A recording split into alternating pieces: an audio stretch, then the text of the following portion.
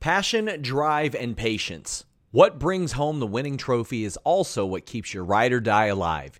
eBay Motors has everything you need to maintain your vehicle and level it up to peak performance. From superchargers, roof racks, exhaust kits, LED headlights, and more. Whether you're into speed, power, or style, eBay Motors has got you covered. With over 122 million parts for your number one ride or die, you'll always find exactly what you're looking for. And with eBay Guaranteed Fit, your part is guaranteed to fit your ride every time or your money back. Because with eBay Motors, you're burning rubber, not cash. With all the parts you need at the prices you want, it's easy to turn your car into the MVP and bring home that win. Keep your ride or die alive at ebaymotors.com. That's ebaymotors.com. Eligible items only. Exclusions apply. Again, that's ebaymotors.com. Say goodbye to your credit card rewards. Greedy corporate mega stores, led by Walmart and Target, are pushing for a law in Congress to take away your hard-earned cash back and travel points to line their pockets. The Durbin-Marshall credit card bill would enact harmful credit card routing mandates that would end credit card rewards as we know it. If you love your credit card rewards, tell your lawmakers, hands off my rewards. Tell them to oppose the Durbin-Marshall credit card bill. Hello, welcome everyone to the Spotlight. And look, I don't even have to say it. You see it right there. We're talking about Cody today. Jensen, Cody's in your spotlight. Stardust is in the spotlight. Absolutely. We have Stardust talk today. I'll be removing the mask shortly because it muffles my voice so much. But yeah, we got a lot to talk about today, Jeremy. A lot going on in the life of Cody Rhodes and just in wrestling in general. A lot of good stuff this week on the Spotlight. I mean, at least the Cody topic is he's leaving AEW. That's where we're going to start. He's leaving AEW. Guys, I'm Jeremy Lambert, by the way. This is Steven Jensen, not Stardust. He's going to unmask and reveal himself. I hope you have your face painted like Stardust. Oh my God! I did not know that was coming.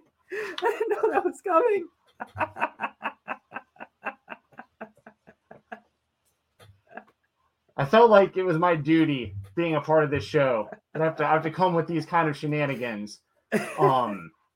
So yeah, I got you right here. I did not know.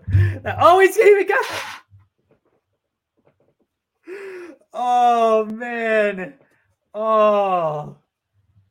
Where do we go from here? Anyway, I couldn't do the face paint too. Sorry, y'all. But, I figured that would suffice, and I can't do the show with the gloves on because it's impossible to navigate my my computer with these things on. So, there you go. That was tremendous. I mean, I didn't think you painted your face in that short of time, but I knew you had gone to get the mask. I did not realize you had to double up on the mask. Oh, that was so good, tremendous. Guys, you can leave a super chat, and I feel like Steven Jensen deserves some super chats for that. Great bid. JJ says, hello to my favorite big star, king of the Indies watcher. All the moving parts is healthy for the business. Victory laps for Joe and Bob. Love you guys. Thanks, buddy. Hope you're doing well, JJ. Hope things are well for you. It has been a big week in the world of wrestling. Josh says, checking SRS's news feed every morning. It seems like there's just something new every single week in wrestling, but we are going to start and get your super chats in. Super chats, get your question, comment, statement read on air.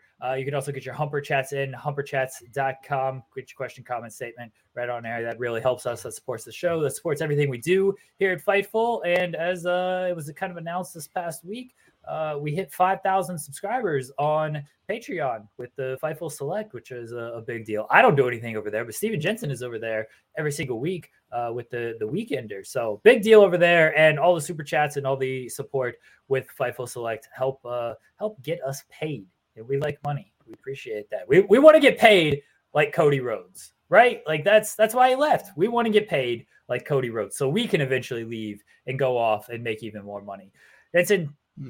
Cody is gone from AEW. It is I didn't see this coming. I did not. I did not see this coming at all. Like, what are your thoughts here? You are the Cody Rhodes stan, the Cody Rhodes mark on this show. We did do an entire roundtable on Cody discussing where we thought this character was going. And, Cody said it's something we've never done before. We're going to surprise a lot of people. I think everybody's surprised. I don't think this is what everyone thought we were going to do or thought Cody was going to do, but I'm pretty sure people are surprised. This is the end game for him, is apparently going to WWE.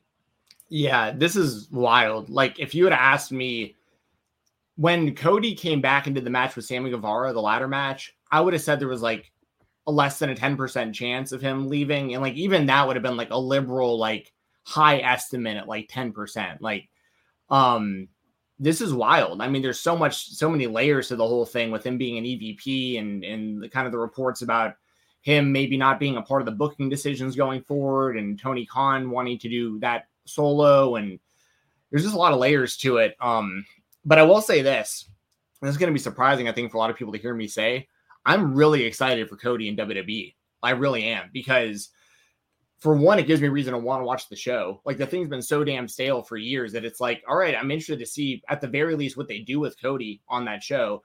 I don't think he's going to walk in getting blindsided. Like, I don't think he's going to go in and, like, if he doesn't want to do Stardust, he's not going to do Stardust. Like, if he doesn't, like, he has leverage in this situation. And, he's going to make a lot of money. I mean, millions a year, probably signed for like 2 or 3 years. And like, you can always come back to AEW to wrap his career up if he wants to. So, I think it's one of those things. He left WWE to prove to Vince that he was a main event star and a guy that he could really invest in. Cody left, and he more than did that, created their competition, is a massive star in the world of wrestling now. And it would be shocking if he didn't treat Cody like a main eventer when he came into AEW or to WWE, because they need main eventers. They've only really got Roman, then they have like the second tier under him of like Rollins and Owens and like Balor, and like, I guess Balor's even lower than that now. But like, you know what I'm saying? Like, they need main event guys and big names. So like, I'm excited to see what Cody does. And AEW is so stacked with talent. Like, they're not going to be, you know what I mean? Like, I want Cody in AEW, but like the AEW is going to be fine without him. And there's openings for Cody in WWE to be a big star right now. So I'm actually excited for it.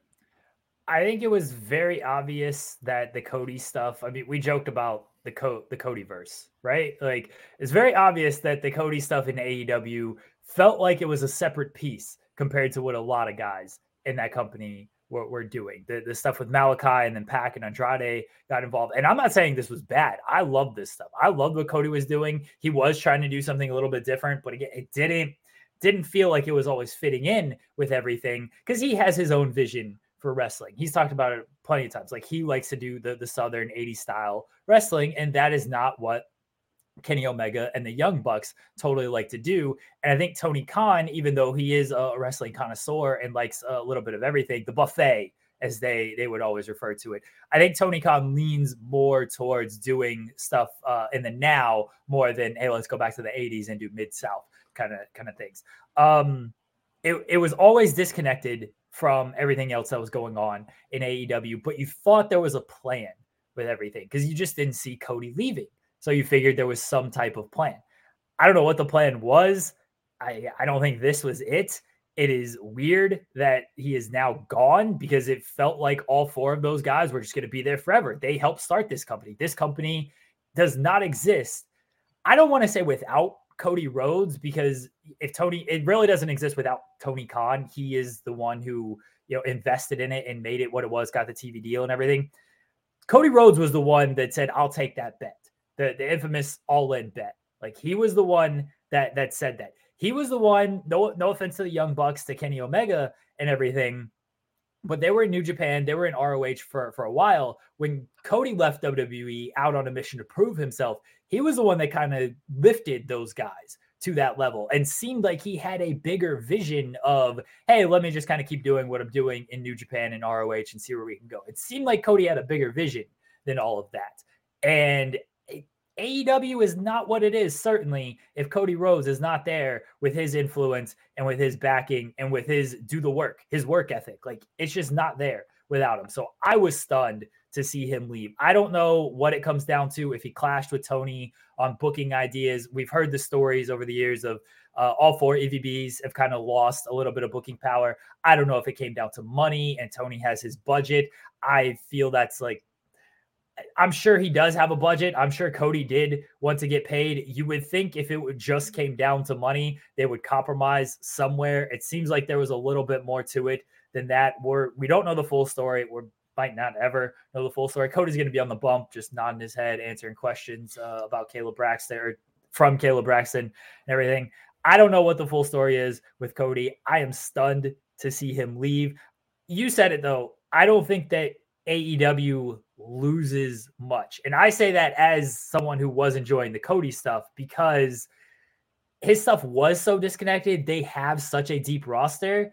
It's like, if you're losing Cody, okay, you can kind of replace what Cody brings you with different people. But it's going to be a different show without him. It's going to be a much different show without Cody Rhodes.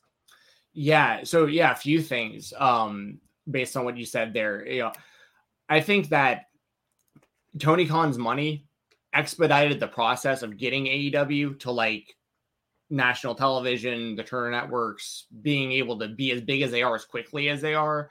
And I don't downplay the significance and the importance of Tony Khan for AEW. Like I said, he expedited the process faster than they could have ever done without him.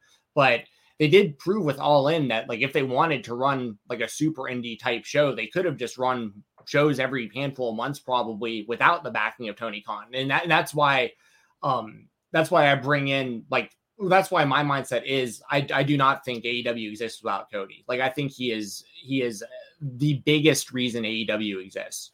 As like a standalone, having their own company. Like I said, the Tony Khan stuff, and being specifically AEW, that's kind of another conversation. But when Cody left WWE, you know, it was a mutual thing, obviously, right? Because like he left WWE, he linked up with the Young Bucks, he linked up with Kenny Omega, and the three of them were self-made, you know, stars without needing WWE contracts. Like, they were like pretty much the three biggest things outside of the WWE that were like making big money and doing big business. And so I'm not downplaying any of the significance of Kenny and the Bucks. Like, I think it takes all of this to happen the way that it did. But like, without Cody, I think Kenny and the Bucks probably just continue to have great careers in New Japan, and then like eventually probably do sign for big money in the WWE. So, but that all said, it is weird. It's very weird that AEW doesn't have Cody. And to one thing, I mean, obviously I'm a massive fan of his and I'm going to follow him wherever he goes. And that doesn't mean I'm going to turn on AEW. Like, AEW, I still think is the best wrestling promotion in the world, with or without Cody. But there is a very small part of me that almost feels like he abandoned us, because it's like, you left the company, like, you started this revolution, you changed the wrestling business, and like, you gave me a product that I love, that's way different than what the WWE's been giving me for so long. And now you're going back. It's like, but at the same time, for all we know, Cody's main goal in life right now might be, he's got money, they're going to pay him well, whether he's in WWE or AEW. Maybe the deciding factor for him, honestly, was like the two things of, maybe he really wants to be a booker, and like, if AEW is not going to let him do it, WWE is going to pay him a lot of money to go over there and probably work less dates, reduce schedule potentially and stuff. Or it's totally possible that, like, and this is obviously a speculation, but in my own mind, I think really deep about a lot of this stuff. And like, for all I know, Cody's main goal in life right now is to bring a WWE championship belt to Dusty's grave and just be like, Dad, I did it. You know what I mean? Like, that could be something that's super important to him, like being the world champion in the WWE, because his dad never got to do it. His brother never got to do it. Like, he could be the first Rhodes to hold the world title in the WWE. And that might mean a lot more to him than we realize. So, and then once again, he can always come back to AEW years down the line. Like, it's not like Cody died. You know, people are treating this like Cody's dead. Like, he's just going somewhere else. And that's another thing too. I've heard Brian Alvarez and others talk about it. All these moves have been WWE to AEW over and over and over again. Now there are big spots open in WWE for guys like Cody to be main event level guys. And I also think it's a tip of the cap in Vince's mind, going, we got someone from them. And not only do we get someone, we got one of their EVPs. It wasn't just anybody. Like, we got one of their top main people in that company. So I think it's also kind of a power play on Vince's part, like, showing that, like, he isn't just going to sit back. I mean, imagine the Vince McMahon in the late 90s just sitting back and like letting WCW do their thing until WWE like didn't have fans anymore. Like this, as disconnected as Vince has become in recent years, there's probably still some of him in there going, you know what? I'm not going to just sit back and just let AEW just do what they're doing. Like, we're going to fight back, and we're going to show people that, you know, why we are the top wrestling promotion, you know, in the history of wrestling. That first Cody Rhodes, Nick Khan photo is gonna break the internet. I hope they do the middle fingers like Cody and Moxley. Man. After they both do that. How crazy, how much would that blow up? Nick Khan and Cody just doing the double bird to, you know, whoever's viewing the photo, be the biggest photo in wrestling history. I think for Cody, I think you mentioned that you feel like he kind of abandoned you. And I'd never really thought about that. I'm not like super attached to AEW. Obviously, Cody is one of their original guys. But for me, I'm looking at AEW, and I think it has just kind of grown past Cody at this point. And that is why the stuff was so detached from everything else everyone was doing on that show. So I thought that AEW had kind of moved past Cody. I never even viewed it as like, oh, he abandoned me. I could certainly see how AEW fans would be like, yeah, fuck him. Like, let him go to WWE. Look, the fans turned on him as it was. Cody could probably feel like the fans abandoned me. Granted, it was that promo that didn't help his cause at all. That was his own doing there. It wasn't just Danielson, Punk, all these guys coming in. But I can see fans not following Cody to WWE, and I can see fans that do follow him almost like hate watching of like, can't wait till Vince buries you. Can't wait until you just, you know, lose in 5 seconds to Austin Theory. And then that's going to be the end of it for Cody. Don't like that. I think fans are just they're going to be waiting to dunk on Cody. I'm very interested to see what he's going to do in WWE. I think Cody likes a challenge. And I think that's part of the reason why he's making this move as well, is beyond all the other stuff. In AEW, he's at where he's at, right? Like he's at where he's at. He couldn't challenge for the world title anymore. He could win the TNT title a million times, and he could do different stuff, but he was just never going to surpass the level of the Omegas, the Bucks, the Danielsons, the Punks, the Moxleys, because that is what AEW is now. It is, as I said, it is kind of outgrown Cody Rhodes. And now he thinks he can go to WWE, and he sees this as a challenge. Like, they didn't let me do what I wanted to do last time. I proved I could be a star. I proved I can do this stuff on my own. I think he's banking. Vince sees that I'm the first real big jump from AEW to WWE. And, you know, this is as you said, a monster jump. This is one of the 4 EVPs. This ain't Brian Cage. No offense to him, but this ain't Brian Cage jumping over. This is Cody fucking Rhodes jumping over here. He sees that, and he's like, Vince is he's gonna push me. He's gonna give me this, and like, I'm gonna be able to kind of have more than I had and be able to do a little bit more of what I want to do. And even with the WWE restraints, he still views it as a challenge of like, even with those restraints, I'm going to continue to carve my own path and make my own way. I don't know if he's right or wrong on this. We will let it play out, but this is where I suspect he's at in his head.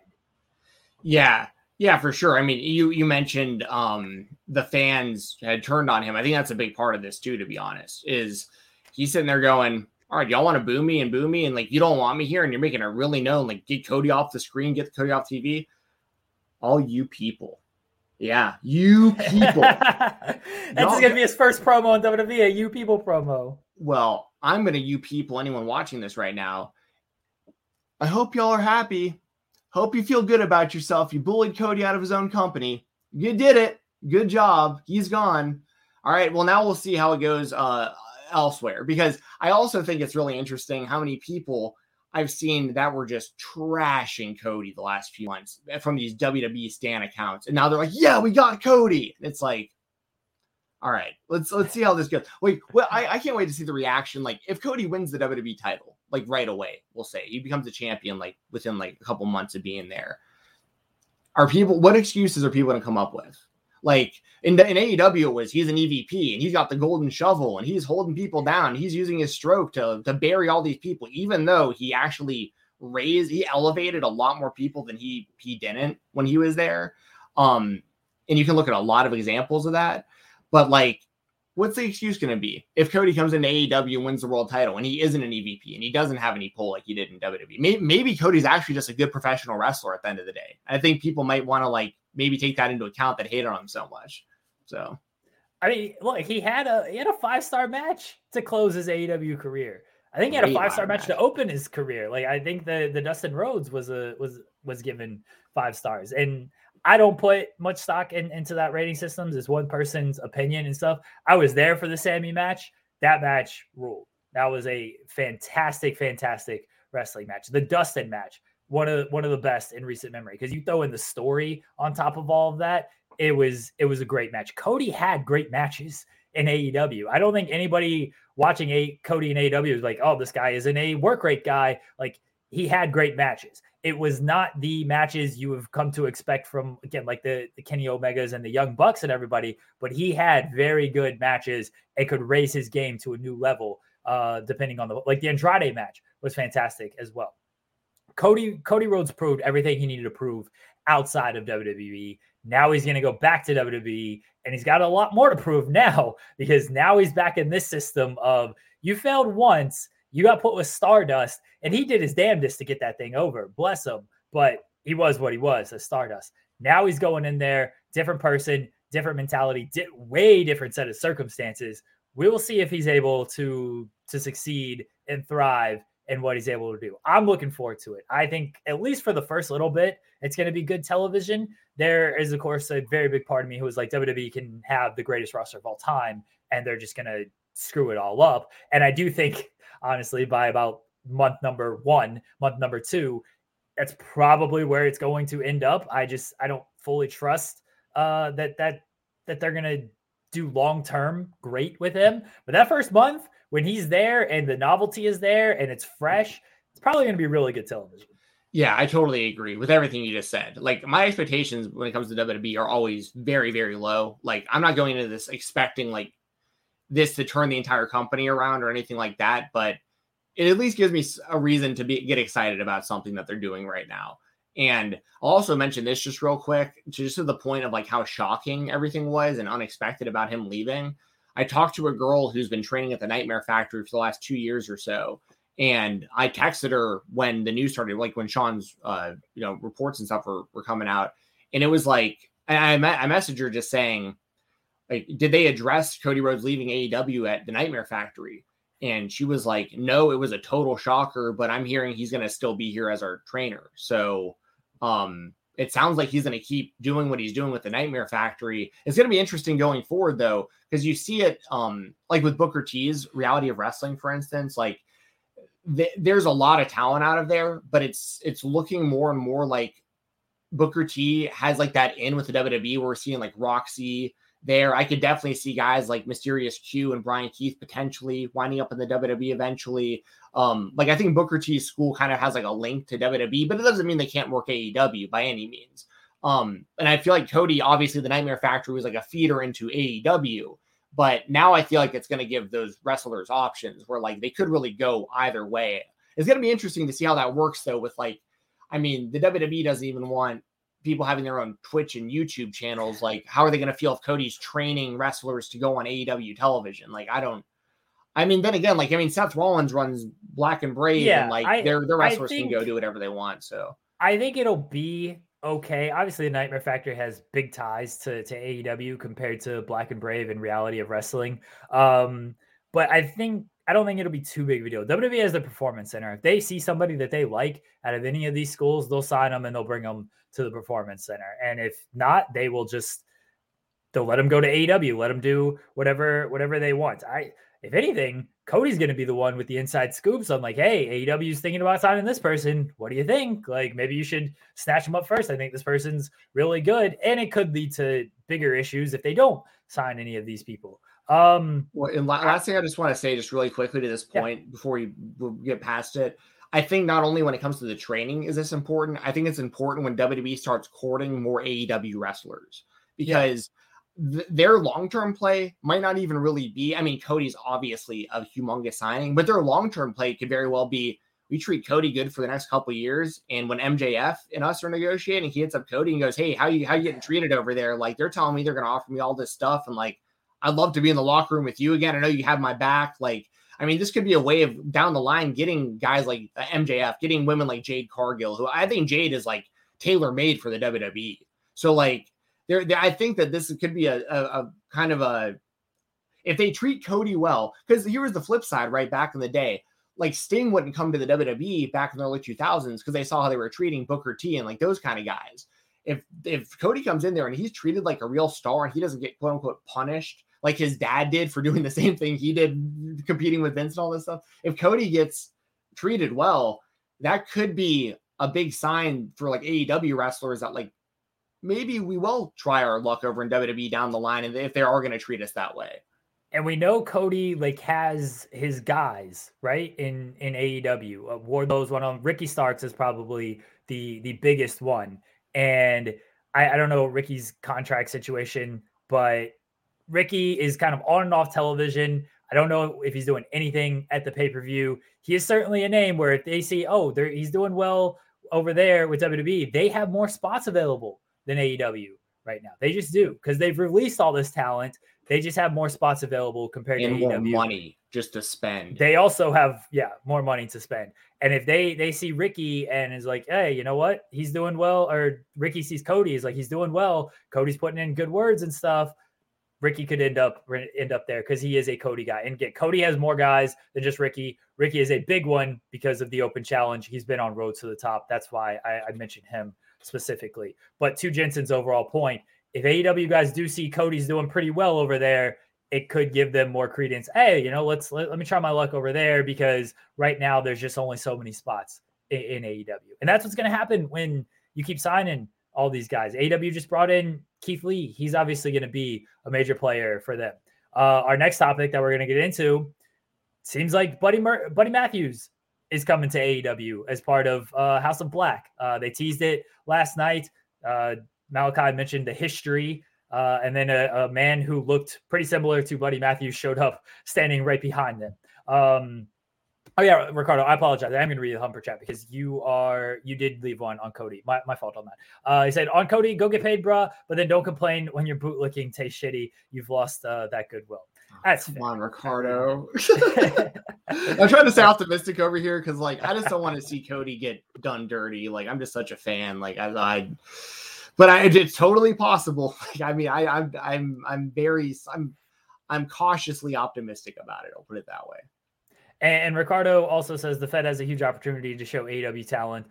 They will be treated well. My call is that the Fed will fuck us up in a year or less. You give them a year, like that's good, Ricardo. I give them like 2 months to just make me be like, all right, Cody Rhodes is just a guy. Like that's just how it is. If it was a bet, we would both easily take the under on a year for that. Yeah, for sure. I would definitely take the under on a year. Guys, you can get your Humper Chats in, humperchats.com. They will get read on air. Sorry, Ricardo, I was flowing. I had a nice transition there with Buddy Matthews and Malachi, but I will get them read. So yes, Buddy Matthews seems like he's coming to AEW as well. And this is an example of they are signing guys and these are great talents. There's no doubt about that. These are top-notch talent. Matthews can go in there and he can have a match with anybody. He's going to be part of House of Black. You can do a bunch of different combinations with them, especially with the Death Triangle, whether it's tag team, whether it's trio stuff. But when you keep signing these guys, slots are being taken from guys who have been there for a while. And some of these guys, sure, they didn't need to be on television. It's okay that they're off for a little bit. Some of these guys, Ricky being an example, should probably be on television weekly. Yeah. I guess I'm really excited for Buddy Murphy to come in. Because it also makes a little more sense where he kind of like, when he left the WWE, he had a lot of buzz, right? Everyone was like, man, where's he going to go? He's like, everyone compares him to Kenny Omega because like their moveset and the way that they wrestle and stuff like that. Everyone really wants to see a match like that. And he had some big matches post WWE, but it was kind of one of those things where I think the big Bud Matt fans out there were all like, where is he? Like, is he coming to AEW? Like, it's got to be a matter of time, right? But like, he isn't there yet. I think they were all getting a little nervous. Like, why isn't he in AEW yet? Like, he has the talent to be. And now it's like, this is AEW picking their spots really well, in my opinion. Like they do a good job of like debuting people at the right time, I think. And in the way the way the cards have fallen in the House of Black right now, it's like the timing was perfect for Brody Lee to come in, because like you knew Ring of Honor was closing shop. He has that link to Malachi, their tag team, PWG tag team champs, all that stuff. And it's like everyone automatically thought like, all right, Brody King's got to be coming in to the House of Black. Like it's going to happen eventually. So it did. And now it's like things are simmering a little bit with them. Like they've got some tag team wins, and now it's like, now's the time to debut Buddy. And I think it just everything just kind of worked out as it should, I think. And I think he's going to have a really good career in AEW. Like I think he's great in the ring, and that's really all you need in AEW at the end of the day. Like if you can have good matches, like you can have a good career in AEW. So yeah, I mean, I'm excited for it, and the internet seemed to be pretty excited for it as well. And yeah, how do you feel? Like, do you think this is like a good match? Like having him enter that group like for his debut? Ricardo says Kenny Omega versus Better Omega is gonna hump. Literally everyone calls him Better Omega. I'm a fan of Buddy Matthews in ring. He's tremendous. This House of Black stuff is not for me. It is just not. I don't care about the tarot cards and whatever he's doing, drinking blood and all this stuff. It's not for me. I think in the ring, all of these guys are great. I can't wait to see them do these tag matches. I can't wait to see them do these trios matches and whatever singles combinations that they do. This stuff is just not my cup of tea when it comes to Malachi Black. And that is where I'm a little concerned about Buddy Matthews. Is he's going to do this little character here, and then Brody King and all, they're going to just try to keep doing this stuff. I don't know where it's going. I assume Malachi has one plan. We will see if that is how it all plays out, but it's just honestly not for me. Yeah. I'm not into like the actual like specifics, like you just said, like the tarot cards and like that kind of stuff. Like that's not really for me either. But what I do like about what he's doing is how it's someone in the chat, Stuart in the chat said lore. I like that they're acknowledging the history in the past of what Malachi did and was like, and is outside of WWE and outside of AEW. And like this kind of like, the Malachi thing, obviously his face when he showed up, it was just like a little bit of stuff on his face, like the makeup or whatever. And now it's like covering like half his face. And I think, that's going to tie into like him and Murphy's history from the WWE. And then, they had the history with Brody King and PWG and whatnot, and all that. So it's just like, I understand what they're doing with it. And I do like the visuals of the group when they're in the arena live. Like, I think it's cool how the entrance is cool. They're really well protected in their matches. So I think it's something that let me put it this way. I don't know if you'd agree or not, but I'm more interested in Buddy Matthews coming in doing this, maybe like kind of a darker character as a part of House of Black. I think that sounds a lot more interesting than just like Buddy Matthews being similar to like a Tony Nese type signing, where like he just comes in, not a whole lot going on, has good matches, but like isn't really that featured. Oh, 100% on that, because they've done that with a lot of people. You mentioned Tony Nese. That's a perfect example. Jay Lethal is another one. Like they kind of gave Jay Lethal a little something as replacing Leo Rush, but I don't know what their overall plans are for Jay Lethal.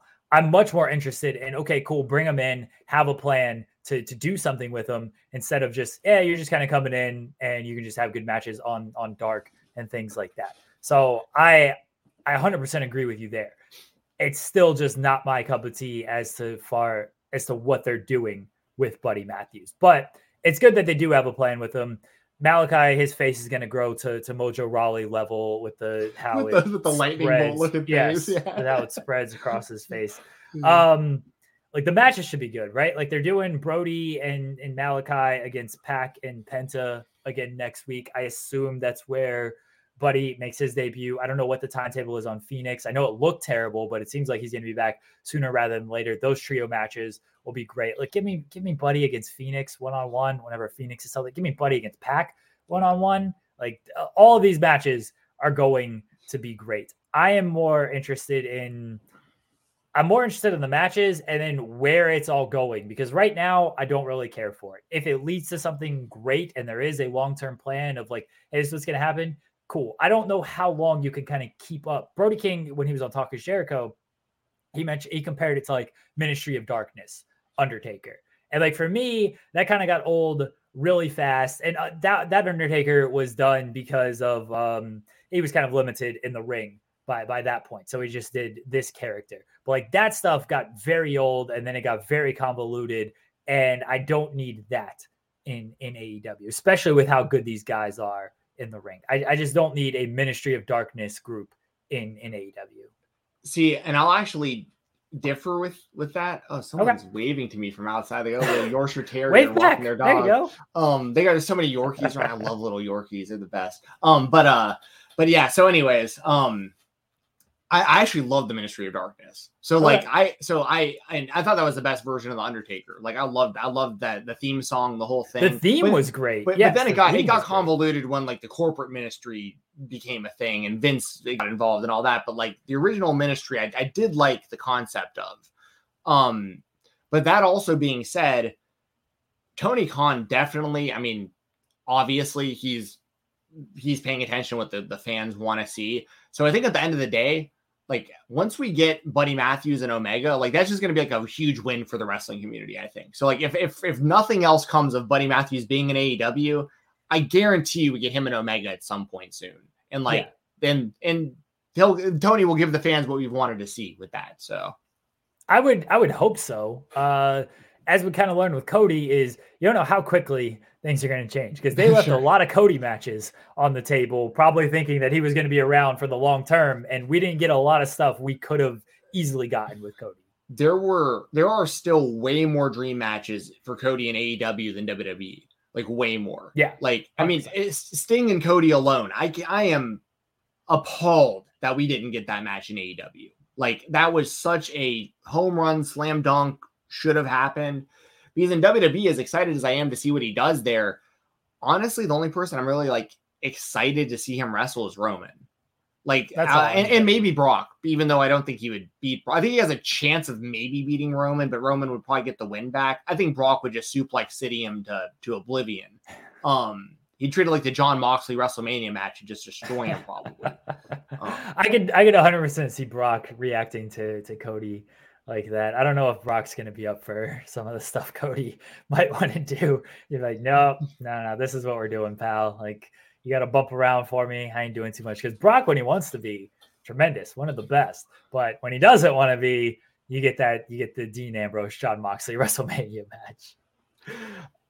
JJ says super chats. So yeah. Yes. Thanks. JJ says Josh Alexander stays or goes. I think he ends up staying with Impact, but it is a little disconcerting that nothing was sort of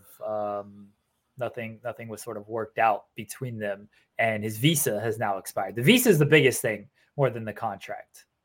Yeah. I mean, I hope. Honestly, I hope he stays in Impact because he has unfinished business there. Like, they're still mid storyline right now with him, becoming the world champion again. So, but this is such an Impact thing. I hate to say it, but they do this all the time. Like, they wait way too long to actually push the right people. And then by the time they've actually pushed them, their contracts are up and they leave.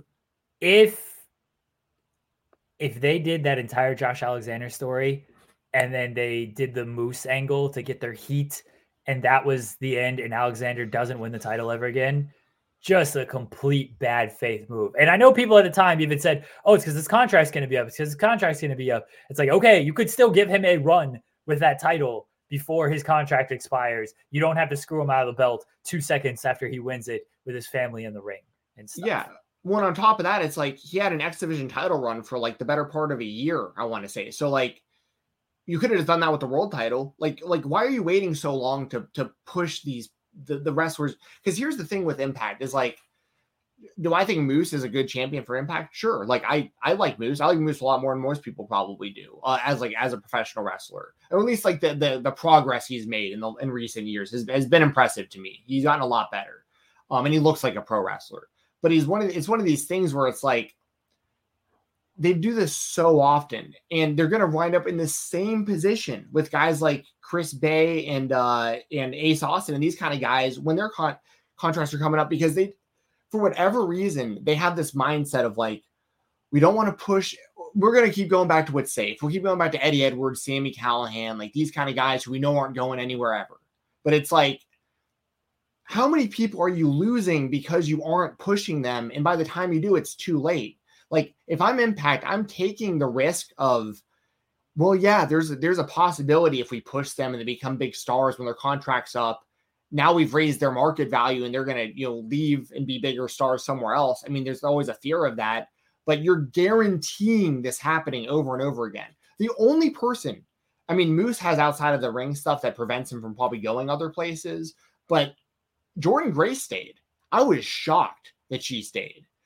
But I'm happy for her because I think Jordan Grace rules, but they don't even do that much with her on the show. Like she should be featured. We talked about it here on the show. She should be featured in like the world title mix with like the actual main world championship. She's that good. And it's like, they just keep doing this over and over and over again. They're afraid to push people because they're afraid they're going to leave. But it's like, don't you think there's a better chance of people maybe staying if they are pushed for a longer time? Like if you've been pushing Ace Austin this entire time, and he's already been a world champion by now, and he's consistently a main eventer, I think there's a better chance of him staying with the company than you going, all right, Ace Austin's contract comes up in 6 months. Let's go and put the title on him now. And then he's like, okay, cool. Yeah, I finally got it. It was way too late. I'm still going to leave. Like that's just how I feel about him. It's like a carousel of them just doing this with people over and over and over. And Josh Alexander is just a perfect example of it. You waited forever to put the world title on him. You finally did it. It was 1 minute long title reign. And now it's like, if AEW is calling, like, why wouldn't he entertain going somewhere else? Like that was the peak for him in Impact up to this point, was a 1 minute long world title reign. Like after like a year of carrying the company as X Division champion. Like, I mean, I don't know. They just keep doing it to themselves. And I don't get it. Ace Austin is a perfect example of this. Of like you said, is they probably got a better chance of staying if you actually like push these guys instead of, hey, we're worried you leave, so we're afraid to do anything with you. And I understand guys come in, guys take spots and stuff. We mentioned AEW, like they're bringing in Bryan Danielson, CM Punk. Those guys, they're going to take these spots. W. Morrissey, probably not a guy that should be in your main event picture taking these spots over some of your younger talent. That's just me. Yeah. When anyone who thinks this is a work, I get that because I see that too, but I don't think he's doing that. And then like, because if he's not with Impact and his visa expires basically because of that, he's not intentionally like be pulling out a Terminus and stuff. Like there's no way they're advertising him for things. And he's like, oh, we're going to really work the fans who have bought tickets to Terminus. Like, and I'm not going to come anymore just for an Impact story. I don't buy that at all. Yeah, that when he started pulling out of events, that's when it was like, oh, I don't know about this. And I know like they got No Surrender this weekend, and so it's possible he shows up there and then he can still make the indie dates because it is a work. That's an elaborate work, and bless them if that's the route they're going with this stuff. By the way, me and Denise Salcedo this Saturday, No Surrender post show. Right here on Fightful, this channel. So there you go. Alan March says, as I understand, Malachi Black had a complete story written when he approached TK with it. I know he said that. Again, plans can very easily change with that stuff. But I'm sure Malachi does have it all written out of where he wants to go with it. But again, plans change. Let's move on to WWE. We spent 42 minutes on AEW, and then we even did Impact. We have more Impact talk coming up, and JJ derails us with Impact talk. WWE, your WWE spotlight for this week, Jensen. My WWE spotlight is the question that I've really been wrestling in my own mind.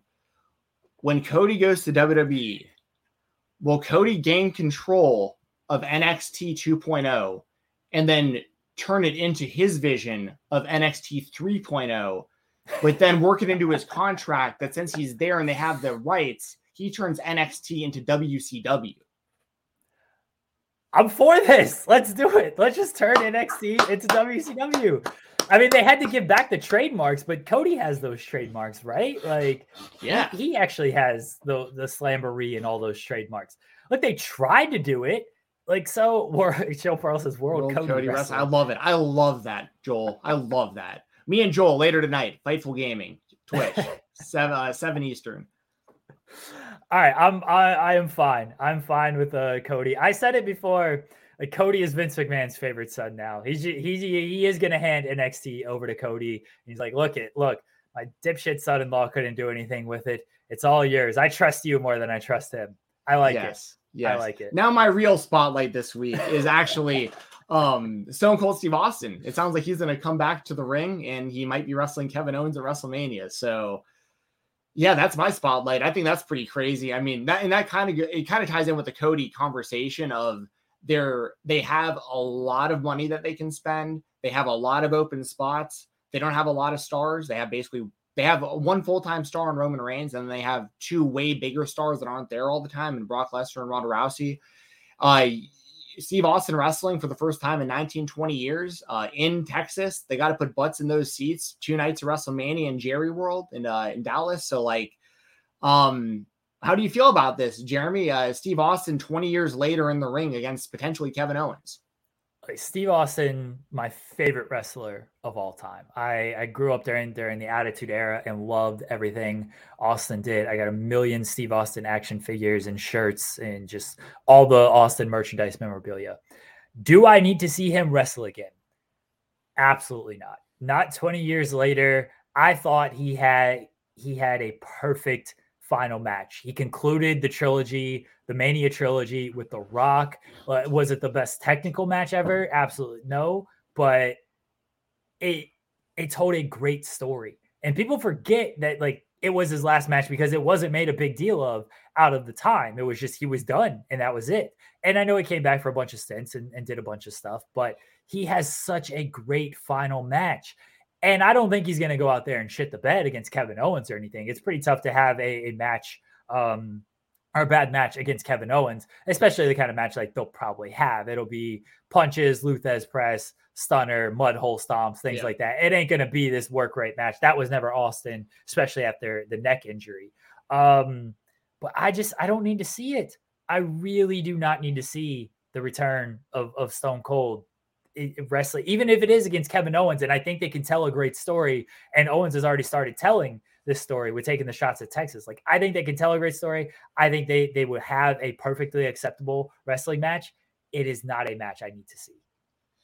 Yeah, I feel the same way. But I get why they're doing it. It totally makes sense why they're doing it. It is a bummer though, like that all these years, right? And he did have a great last match and he lost to The Rock, and no one knew it was his last match. You know, that was watching it. I remember watching that live inside of a US Play. Remember US Play? Like it was like a bowling alley and like arcade. They used to show. When I was younger, I used to have to go watch the WWF pay-per-views in places called US Play, and I'd go to Hooters also because they used to show the pay-per-views at Hooters. So I'm a very loyal fan. I watch the pay-per-views out in public with random fans and stuff, eating hot wings. But that was a great send-off. And for all these years, for the last 20 years, Steve Austin has been saying consistently, like, the bug is gone. I don't want to come back. I had a good end of my career. I'm fine riding off to the sunset. It took him years to kind of wean off the adrenaline rush needs that he got from wrestling. Like, he found other passions that he enjoyed. And I think his podcast, he's a really, really good does a great job of like interviewing people.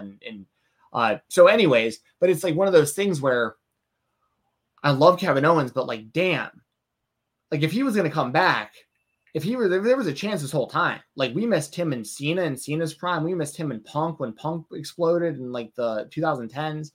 I mean, there's all these dream matches that were, like, in my opinion, way bigger than Austin coming back to wrestle Kevin Owens. Yeah. But that said, it also makes a lot more sense why Kevin Owens probably resigned with the company now, because people were so convinced he was leaving WWE. But what if during negotiations, they're like, hey, we're going to give you all this money to stay, plus we're going to get you Austin at WrestleMania. He's like, yeah, I'm staying. You know what I mean? Like, I get that at that point. Same with Sami Zayn. Like, people can knock the whole Sami Zayn and Johnny Knoxville stuff all they want, but like, this gets Sami Zayn's name out there to the mainstream. And in a way that he doesn't have to go back to the indies and do the stuff he did as El Generico to get over in the ring. He can do hardly anything and just be like a character on WWE and get paid millions of dollars. So like, I think this is a part of the of all of this is like, it makes a lot more sense now why Owens would probably want to stay outside of the money, obviously. And then Austin, like, I don't need to see it. Like, I'm fine with never seeing Austin wrestle again. But I'm not going to lie.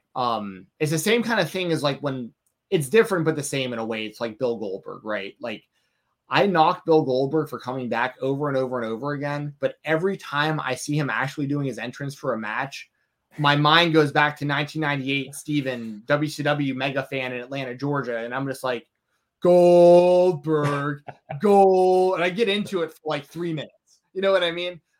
Steve Austin. That's all the match lasts anyways. Right, minutes. Exactly. That's all it needs. Him and Roman's going to be like 5 minutes, like that maximum. They're going to do the stupid spear barricade spot. Take a shot when they do that. Down whatever you're drinking when they do the dumb barricade spot. Yeah. And I just don't want to see Austin come back and be like a lesser version of himself. Like we can't expect him to be. He's damn near 60, son. He's going to be a lesser version of himself. But I'm just saying, like, as long as he can do the things that you said, he can stomp a mud hole on someone in the corner. He might not even be able to do a Lou Thesz press. I don't know how his knees are and his hips are. I have no idea. But if he can just at least do one stunner, and that's the thing with this too, is I expect it to be a match. But even if, let me put it this way. I see some people saying, well, it might just be a segment at WrestleMania where Owens comes out, he's talking trash about Texas, Austin comes out, hits him with some stunners, and like the crowd goes crazy. But my mindset is, if he's able to do that, just promote an actual match between the two of them, even if it's Austin winning in 3 minutes with 5 stunners on a row or whatever. Like, at least then Austin can go, I won my last match. I came back. I got that feeling one more time. I just don't want to see it become a Goldberg type thing, even though I just kind of praised Goldberg just then. I'm not of the camp of people who want to see Goldberg on the show anymore, but I don't want to see that happen to Austin. I don't want to see it where like now we see Austin like 4 times a year come out and like barely can move. And like, I just don't want to see it come to that, but I would love to see Austin come back to WrestleMania, look good, look healthy, do the stuff we remember he can do. I don't know if he can still do the double birds or not, because it's PG. Don't know if he can drink beer or not, because it's PG, but like, if we get a real taste of like the Steve Austin that never got to like really, because that was the other thing about his retirement. It was cool that we didn't know, but at the same time, it's also really nice like when you do know it's someone's last match and you can like really send them off and like give them a real tribute as fans. So like maybe that we can kind of do that with Austin for WrestleMania this year. And maybe that's how they would treat it. It would obviously be a big send off. I'm with you. I don't need to see Steve Austin. I don't need to see him in this match. I definitely don't need to see him past this match either. My thing with Austin is like, I don't think he needs to win either. Like if he's going to face Kevin Owens, I would have Owens win that match. WWE never does that. I would say that would give any chance, but it would help. It would help Owens a whole lot.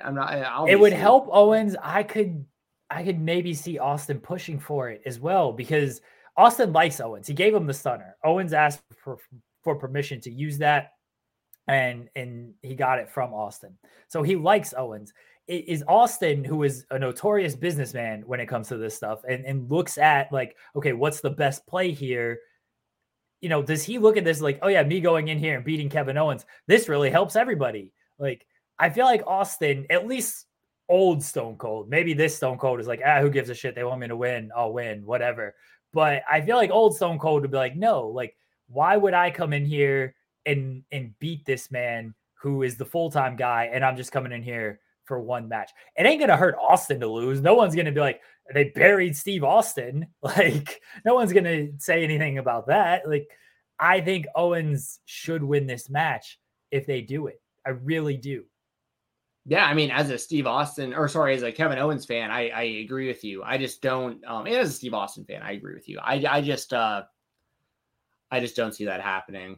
I mean, did Owens even win his feuds with like Shane and stuff when they did that? He technically did, because he beat Shane in that ladder match on the first Fox show, and then And he headbutted Vince too. Yeah, he headbutted Vince. And I mean, then Shane eliminated him from the Rumble this year, which went over really well.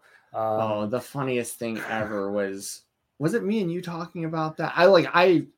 I legitimately was like laughing until I couldn't breathe when someone mentioned to me that Shane McMahon had written himself in the Royal Rumble to outbox Matt Riddle. And I was like, oh my God, that's the funny. I was laughing so hard. But yeah, I mean, I'll put it this way. Is it probably the right thing to do to have for the future of the business, especially for Kevin Owens? Yeah, like it would be great if they really put him in a position to like really be a top guy there, because they need more top guys. He had the Universal title, but when he did, it was really more about him and Jericho, and he was kind of like an afterthought. And then he lost in 2 seconds to Goldberg. So. And then he lost in 2 seconds to Goldberg. You're right. So I'm a big Owens fan. I was a big Kevin Steen fan pre-WWE. And as a matter of fact, Kevin Owens is my favorite NXT champion ever. Like, I love that era of NXT when he came in. I'm a massive fan. And for him, I think it would be great to see him beat Austin. I just don't see them doing it. I think Austin comes in and just squashes him. And that's probably what they'll end up doing. I think the better move would just have Kevin Owens win. At some point, you've got to have one of these guys win. And I'm not talking Roman, because Roman's their top guy and he's always going to win these nostalgia matches and whatnot. But like at some point, just put somebody over in one of these matches. And I do think the Austin of old, like, Austin of old, if he's out there and then Hogan comes back and he's doing a one-time match, and Austin of old's like, wait a second, you're going to have Hulk just beat me like this? I don't think so. Like, I'm going over in this match. It's better business if I go over. So we will see with that. And look, I'm not happy if this match happens. I'm not going to be like, I don't want to see it. I don't need to see this man wrestle at his age. Am I going to pop like hell when that glass shatters? Yeah, 100%. I'm going to be like Steven Jensen on the couch, throwing up the arms, throwing up the birds, drinking the Dr. Pepper on the couch and everything, getting the sofa all ruined and whatnot. I'm going to stun all the kids, go around just dishing out the stunners to all the kids. Have a party when that glass shatters and he's making that walk to the ring. Hell yeah. Jorge Sandoval says, pretty crazy how much of a W this Cody thing is in the eyes of WWE against a company who apparently isn't competition. I mean, come on. We all know they're competition. Yeah, that's just absolutely. No matter what they say. My WWE spotlight is Brock Lesnar and this interview he did with Pat McAfee, because Brock Lesnar doesn't do a lot of interviews, especially like very public ones like this. What a tremendous man this guy is. He was telling stories. My favorite story of the whole thing, we were talking about where he's fighting his brothers. And he's like, yeah, they would pick on me. And then I got big enough, I'd kick the shit out of them. My parents would sit back in the sofa, drink a beer, and be like, had it coming. What can you do? He's talking about anxiety, how he's like, just leave me the fuck alone. He was talking about his relationship with Vince and Dana. He was talking about, he's in the business of making money and he's going to stop when those dollar bills stop, y'all. Just what a character this man is. And I think a lot of people like always kind of knew it and saw it because it would come through every now and again on television. But because of Paul Heyman always talking and everything, it wasn't always as prevalent as it is now, where he's doing his own talking and he's a babyface. This interview just really showed like who Brock Lesnar like really is. And what a guy, Brock Lesnar. What an interview too. I mean, I watched that whole thing and I was like, part of me is like, WWE's had this guy for 2 decades. And like, you could have done so much more if we knew he had this kind of personality. Like, he's been pretty much the same guy up until recently with his like, he's really never been a baby face outside of like the short run early 2000s when Heyman turned on him back then for Big Show. Outside of that, like, he's pretty much always been the heel and like quiet, and other people talk for him and he just beats people up. But what I like so much about that interview is he's like, yeah, everyone knows the story of him, leaving WWE initially, and he didn't really love pro wrestling and the travel and all that stuff. But now he's like, man, I love doing this. He's like, and what else would I do? Like, I sit around and I do my farming and I work hard and I hang out with my kids and stuff. But like, if I wasn't doing pro wrestling, what else would I really be doing? He can fight in the octagon and stuff too. And I loved hearing him talk about kind of the similarities and differences of like Vince and Dana, kind of like the difference in negotiating. And he really sees Vince as like a father figure and Dana more as like a guy he can go make money with and make money from, kind of thing. And I thought it was an incredible interview. It was really peeling back a layer to Brock where I want more of that guy. Like that was a fantastic interview. And he's out there doing Steve Austin impressions. Like, oh, what? Yeah. He's flexing. He's like, what? Yeah, it was so good. Damn, son. So yeah, I mean, and that's also partly, I'm sure, due to the respect he has for McAfee, because there's also like a different level of respect I think Brock has for guys that are like also pro athletes and like, you know, treat him a certain way and stuff like that. And he gave McAfee props and said, you're the best thing about SmackDown. Just hearing you basically mark out on commentary like makes the show. So like Brock was really complimentary, and it was a great interview. I'd highly recommend anyone listen to it that didn't. It was like an hour long, but it was totally worth it. I don't watch McAfee's show all the time, but I watch the WWE interviews when he has WWE people on. And he's great because, one, he is in the business. He is a commentator on SmackDown. 2, he is a former athlete as an NFL punter. And 3, like, he is just a fan of this stuff. And that obviously comes across on SmackDown, but he is just a complete fan of this stuff. And so he can just go in there and just kind of bullshit with the guys and talk to them when they're on their shows. If you listen to a lot of these WWE interview podcasts and stuff, I listen to a ton of them. You can tell a difference between, even if it's like a WWE oriented podcast, like Take After the Bell, for example, there are certain restrictions that just like, it doesn't feel like the most comfortable thing. It feels very cookie cutter of what they're talking about and stuff. McAfee is so laid back and so like just doesn't give a fuck, because McAfee has said it himself, like, I don't need the money to do this. I like having fun doing this. And so he is so laid back and can make everybody feel comfortable. You can really see kind of true personality come out on these guys more than your typical like cookie cutter interview with any other WWE personality. So I think they should put more wrestlers on Pat McAfee's show. 1, because it does a lot of good viewership from everything that I've seen. And 2, you can get to see more of the personality with these guys on it. So I think Pat McAfee's a tremendous interviewer. His show, from the stuff that I have seen, seems very entertaining.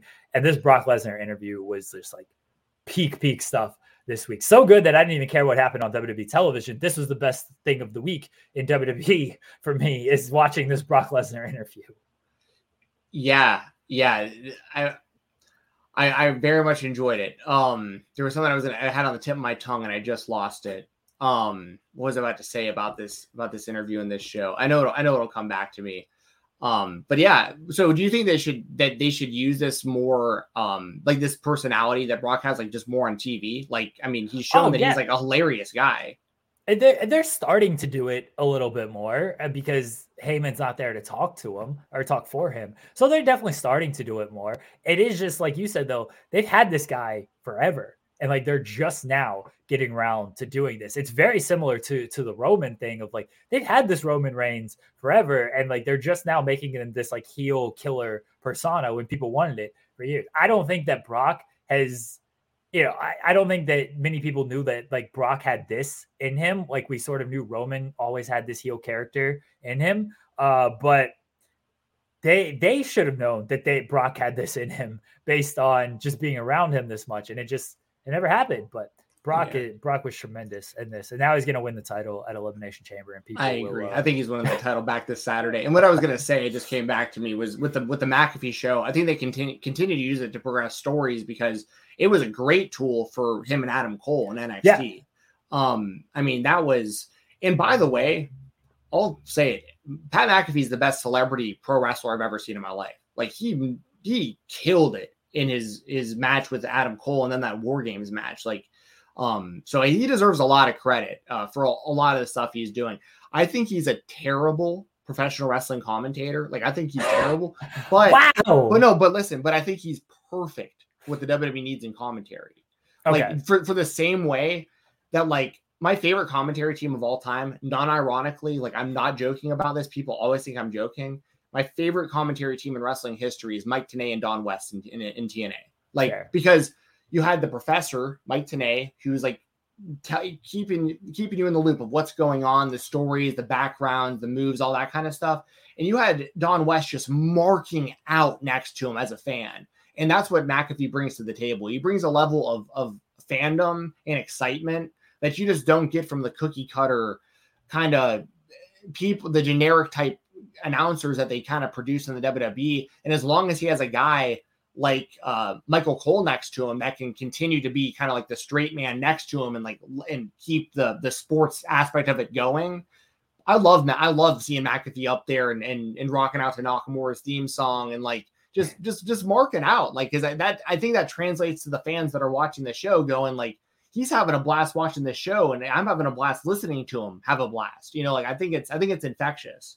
And that's very fair. Michael Cole is so polished and so buttoned up and technically great, especially in the WWE universe, that McAfee does bring, and Cole has said it, like, he brings a different energy that Corey Graves, just a lot of times he's just trying to get his stuff in. He likes to needle a little bit. It doesn't always come off as authentic as maybe they would hope it to be. McAfee, very authentic when he's sitting next to Michael Cole. And Michael Cole feels very rejuvenated as well. Now, I think this show is sponsored by BetterHelp. If you had an extra hour in your day, what is the first thing that you would do? Read a book, take a nap, play some video games, do something for a friend, volunteer. A lot of us spend our lives wishing that we had more time. But the question is, time for what? And if it was unlimited, how would you go about using it? The best way to squeeze that special thing into your schedule is to know what's important for you and to make it a priority. And therapy can help you find what matters to you so you can do more of it. Therapy is so valuable. It's gotten me through some tough times, really helped me reflect on things that are important, specifically with BetterHelp. If you're thinking about starting therapy, give BetterHelp a try. It's entirely online, designed to be the convenient, flexible, and suited to your schedule. This is so beneficial when you've got that crammed schedule and you can't even imagine finding that extra hour. You can do it all from home. Fill out a brief questionnaire, get matched with a licensed therapist, and switch therapists at any time for no additional charge. Learn to make time for what makes you happy with BetterHelp. Visit BetterHelp.com/Fightful today to get 10% off your first month. That's BetterHelp, HELP.com/Fightful. It's so flexible and it can help you find that social sweet spot with BetterHelp. That's BetterHelp.com/Fightful. Say goodbye to your credit card rewards. Greedy corporate mega stores, led by Walmart and Target, are pushing for a law in Congress to take away your hard-earned cash back and travel points to line their pockets. The Durbin-Marshall credit card bill would enact harmful credit card routing mandates that would end credit card rewards as we know it. If you love your credit card rewards, tell your lawmakers, hands off my rewards. Tell them to oppose the Durbin-Marshall credit card bill. McAfee's actually also just a good pro wrestling commentator because he is such a fan of it and he's not so polished and buttoned up. And that, especially in the WWE universe, like that makes me like him a lot more when it comes to his commentary. Yeah. So at the end of the day, we both like him. We both like that he is the commentator. I just don't think he's like a great, like, it's hard to explain how I feel about it. Like when I listen to him talk, I'm like, a hater. He might not fully understand what he's saying, or like there's just little disconnects in what he says. He's sometimes. on a bunch of edibles, Jensen. Come on now, we can both relate to that. I respect that. Yeah. I respect that. So of course he's not forming actual thoughts. He just popped another edible. I watch the dude's show often on YouTube. So the Pat McAfee show. So like I'm a fan. I'm just saying, like, and my point is you don't have to be one of these Michael Cole, Tom Phillips type guys. Like, even though those guys are great at what they do, you don't have to be that mold. You can be a Don West. You can be a Pat McAfee and just be really, really enthusiastic and really love what you're watching. And I think that there's a spot for that. So fair. Let's move on to our other spotlight. Jensen, I'll throw to you. What do you have in the other category this week? My other category. So this week, I got to raise the question that I'm sure a lot of fans are asking themselves right now. Will Cody Rhodes and Conrad Thompson purchase Ring of Honor? Probably. I mean, Cody's got plenty of money. Conrad's got plenty of money. If Sinclair's selling, even if they're not selling, feels like they should, right? Like Code of Honor. It's right there. Bring like, back the ring. Roads of Honor. Yeah. Yeah, it's all there. I love the idea. I mean, you can team up with Bischoff and Jarrett, and they can do whatever. They can collectively buy Ring of Honor, NWA, MLW, all of it. Buy it all. Impact. My real other category this week is actually from Major League Wrestling. We haven't talked about them a whole lot on this show, so I figured I'd show them some love this week. And my choice is Alicia Atout and Richard Holiday turned heel this past episode of MLW Fusion. And Atout was basically doing Hammerstone had just won a match. She was announcing him as the winner, gave Hammerstone a low blow. Her and Holiday beat up the MLW champion Hammerstone. And then Holiday holds the title up above his head, and him and Atout are making out and stuff. So my spotlight this week is the heel turns of Atout and Holiday, because in storyline, Holiday is the best friend of Hammerstone. So this was like a big betrayal there. So it was the heel turn, Atout and Holiday together on screen. And then do you think that Richard Holiday could potentially be the next MLW champion? Does he beat Hammerstone for the belt? I like Richard Holiday. I love the character. I don't even know how much it is as a character, but I love it. I love the personality.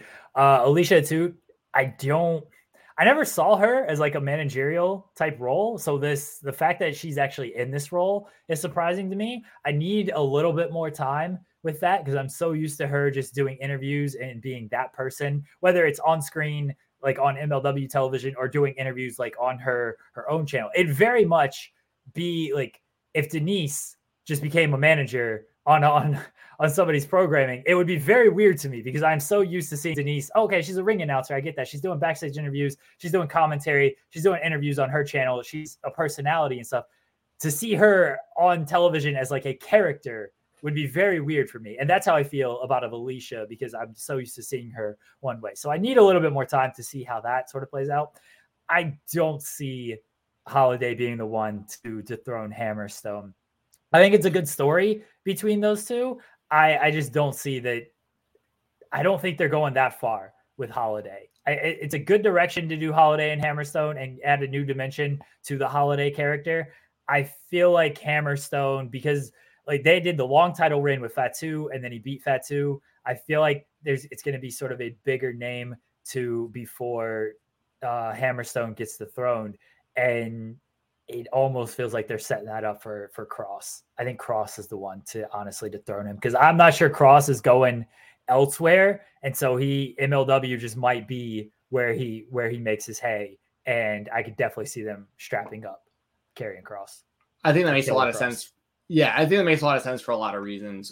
Mainly the last point you just made, that I don't see Killer Kross being like, I know he's a big name in wrestling, but I don't see him being like super like courted right now by like AEW or anywhere else. Like I think MLW is probably going to be his main spot for a minute. And I'm sure he'll do like Josh Barnett's Bloodsport, maybe some GCW, that kind of stuff.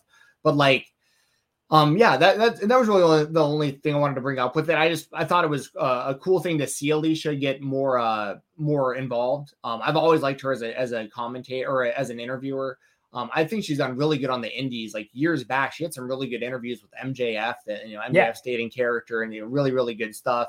And I don't think that Holiday is going to defeat Hammerstone either. And I do think Killer Kross probably, if it was someone on like their current roster, I'd love to see a guy like Calvin Tankman get the title. Yes. But I could totally see Killer Kross coming in and he matches up like physically really well with Hammerstone too. Like on like a poster, like the two of them in front of each other, like two big dudes look like they're going to kick each other's asses. Like, so yeah. And also just really quickly, I wanted to bring this up. This wasn't my spotlight this week because we've talked about him so much and we've already pretty much talked about all of this. But shout out to Matt Cardona for actually winning the NWA World Heavyweight Championship, because we talked about it a lot last week, and now we'll see what he does as the champion. But he did win the title on a non-televised event, a pre-taped show. So, just wanted to shout that out real quick because I have not forgotten. We've talked about that a lot. But me and Jeremy, if you want our thoughts on that last week, we basically came up with all the scenarios of like why they should put the title on him and all that stuff. So, I mean, then he went to Paris. He went to Disney Paris after he won the title. It got buzzed like it did. I still think it probably should have been like a live show, but it created what the buzz they're looking for. We'll see if it helps out their YouTube or Fight TV numbers. But it was the right call to put the belt on him, even if I'm not a huge fan of doing it on the taped show. Sure. What was your spotlight this week for our other category? My spotlight for other is we're finally getting the match years in the making. The Guerrillas of Destiny against the Good Brothers at Impact. No Surrender. Like, do I think this is going to be a great match? Probably not. I'm not. I like Tama Tonga's work for the most part. Tangaloa, like Doc Gallows is going to take 2 bumps. Carl Anderson, obviously a great wrestler, but I don't know if this is like out of these 4, especially like he's definitely going to have to be the workhorse in this one. I'm more just focused on we're finally getting this match because it feels like it's been teased for so long. And it plays into sort of what we talked about last week is FTR and Briscoe's teased for so long. When is that going to happen? Who knows? We're finally getting GOD against Good Brothers. I don't know how good it's going to be. The Good Brothers, I feel like, have been the Impact Tag Team Champions for 3 years now, even though they've only been with the company for less than 2. They've defended the titles like maybe once, but we're getting this match. They appeared at New Japan Strong, again, about 2 years ago, and it seemed like it was going to set up, never quite came to fruition. We've had the Bullet Club sniping with AEW involved, Kenny Omega and Young Bucks being involved. It feels like this match should be bigger, and it's just on Impact No Surrender. And I hate to kind of like put Impact where it's at in the pecking order, but Impact is where it's at in the pecking order, and this match probably doesn't feel as big as it should. And it's not totally Impact's fault. It's also they waited so long to do this. It felt like it was at its hottest last year when Kenta had just come in and, Tama Tonga was taking shots at everybody on his podcast and on Twitter, and the Good Brothers were still involved in AEW. And now it is where it's at. Yeah. Yeah, I agree. I agree with all of that, and it also gets extra convoluted because Violent by Design is involved in this story also. So like it just hasn't had the buzz that this should have had, something like this. And I'll also say this is off topic, but it's on topic, but off topic. All right, listen, a lot of people were talking about me last week when I shaved my face, and you can see a lot. My beard's coming back. It's going back very well in a week. Pretty much good to go. If you want to give me thoughts on my beard and all that stuff in the chat, feel free.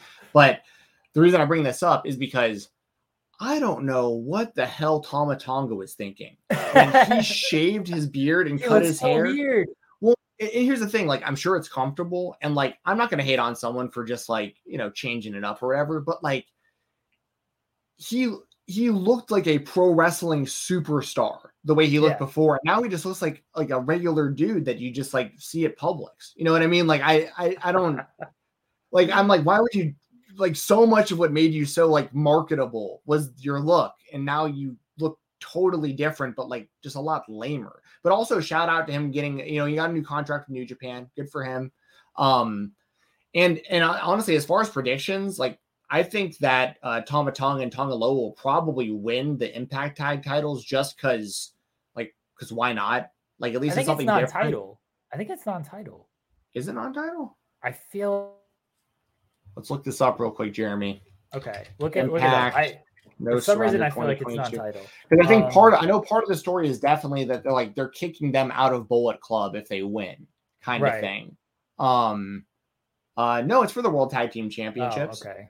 I just assumed that GOD or that Bullet Club wasn't defending the titles. Good Brothers just weren't going to defend the titles because it feels like they never defend the titles. Yeah. So, that's true. And that's kind of to my point is like, look, I'm not going to trash talk Gallows and Anderson. I think they're good dudes. They're really funny. I love talking Shopomania shows and all that stuff, but like, they have done nothing for their buzz of Impact Wrestling with or without the titles. Like, they're very generic in the ring. Their matches aren't particularly exciting.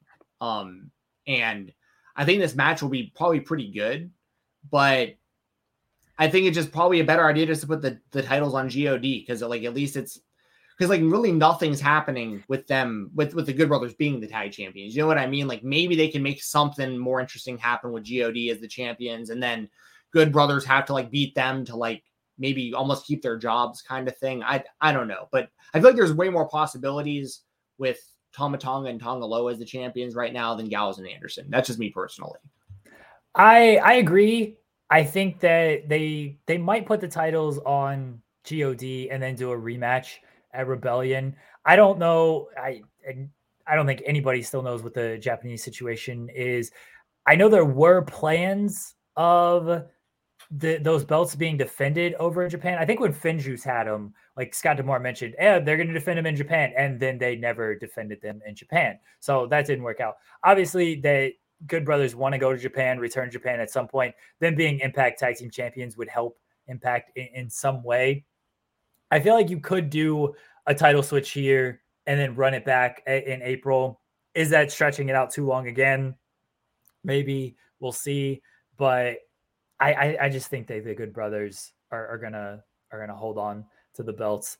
I don't think I'd even try to do the rematch, honestly. Just do it here, and then whatever Tama Tonga and Tangaloa. I think Japanese restrictions are lifting a little bit March 1st when it comes to travel. So maybe they head back to Japan. The situation with Japan makes things a little bit difficult because you don't know how long people are going to be around in certain companies. But it just feels like the Good Brothers are probably just going to retain the titles here. Yeah. Cool. So I've got GOD, you got Good Brothers, but either way, unfortunately, there just isn't a lot of buzz like this should have. So yeah. If you want to hit the about to actually ask about that super chat. Perfect. Yep. Throwback says, do you guys see NXT title on Mania Night 1? Do you think there's a possibility that we have Ziggler versus Breaker on that card to fill a match spot? Ciampa versus Ziggler is the takeover match. I don't think they're going to have the NXT title on Night 1. I think now that it is NXT 2.0 and it does feel more connected with WWE, there's a stronger possibility than there was in previous years. I just don't think they're going to do it. How about you? I don't know. I guess I'd say there's like a 30% chance. I wouldn't give it quite like a 50-50 chance, but I'd say there's like a 30% chance of seeing it. I do think we'll see Ziggler versus Ciampa, obviously, and I do think we'll see Ziggler versus Breaker. I'm imagining they'll probably put Ziggler over Ciampa. Ciampa will go to Raw full time, and then Ziggler will wrestle Breaker for the title. But Breaker will retain over Ziggler. That's kind of just how I feel like it'll probably play out. Thank you, Throwback, for the super chat. Always good to see you, man. Yeah, appreciate you, buddy. I mean, they're doing a takeover Night 1 of WrestleMania. It's like Saturday afternoon or whatever. I could see Ziggler against Breaker headlining that show. Ziggler's facing Ciampa next week, and Ziggler can win that and let him go on a run in NXT. We talked about this a lot last week, but let some of these WWE guys have like actual runs in NXT, because that's when NXT was very fun. When Cesaro would go down there and just do a run, Tyson Kidd, and he'd just go down there and like do a run. Like that was fun stuff in NXT. Ziggler is certainly a guy that could use that, the fresh coat of paint, as they like to say. The Indies, Steven Jensen, what is your Indie spotlight for this week? So my Indie spotlight this week is another one that I think fans have been rattling their brains about, trying to figure out like if this scenario is going to happen, because I'm sure it's on so many people's minds.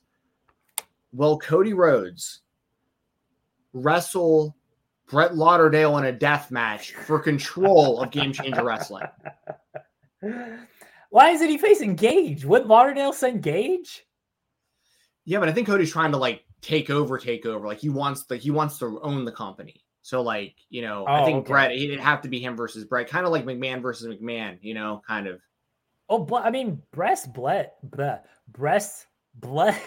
can't I put these two words together? Bless Brett if he actually does the death match against Cody. Sure. Like Cody.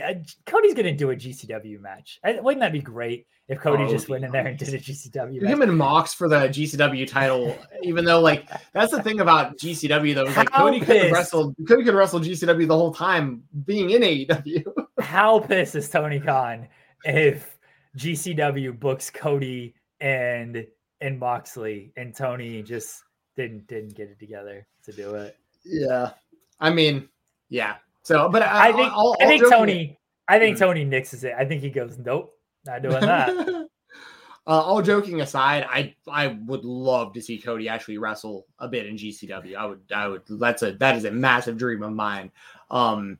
Actually, how about you go first with your real indie spotlight, because mine kind of ties into the interview.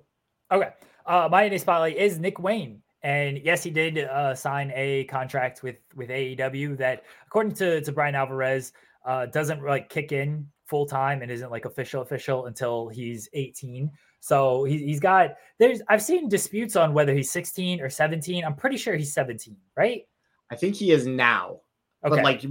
But like as of recently. Okay. because like different websites are reporting different things. I think that F4W reported that he was 17, and I would imagine, considering how close the ties are with Brian and Buddy, that they would know his age better. For people who don't know, Brian Alvarez was trained by Buddy Wayne, who is Nick Wayne's father. So. Yeah, so I would imagine they actually know his age. But more than him going to AEW, where does he fit in AEW? Since that's at least a year out, it would seem right now. Getting a contract at 17 based on your work just around the indies and everything, pretty big deal out here. And like he was supposed to be part of the Hammerstein show. There was cops got called, somebody snitched, and so he wasn't part of that show. He could be wrestling Will Ospreay at Joey Janela's spring break. Janela said he was going to try to make that happen. I would imagine he's going to have a monster WrestleMania weekend. He's going to be all over the place. He just wrestled Christopher Daniels at Defy. That was the match that he lost, and then Darby Allin came out and offered him the AEW contract. He's going to be wrestling Isaiah Swerve Scott, Shane Strickland, Swerve the Realist, whatever he's calling right now. But he's going to be wrestling Swerve at Defy, and I think that's the end of February. So like he's going on a run right now, and you've seen more of his stuff than I have, Steven Jensen. But from the little I've seen, very impressive stuff for a 16, now 17-year-old. Yeah. Oh, he's already very, very good, and he's only going to keep getting better.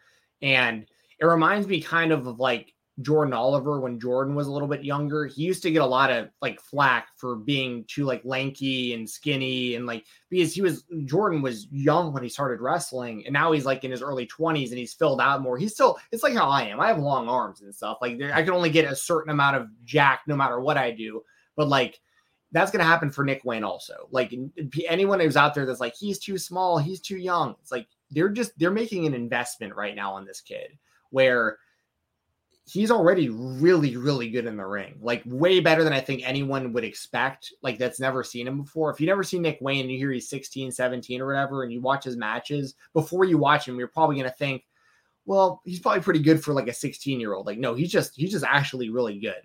And what I think is so cool about this is it gives a lot of hope to other literal kids, like teenage wrestlers, like Billy Starks and Starboy Charlie and Marcus Mathers, like these kind of wrestlers who now they can see this like clear path into AEW without having to wait until they're 18.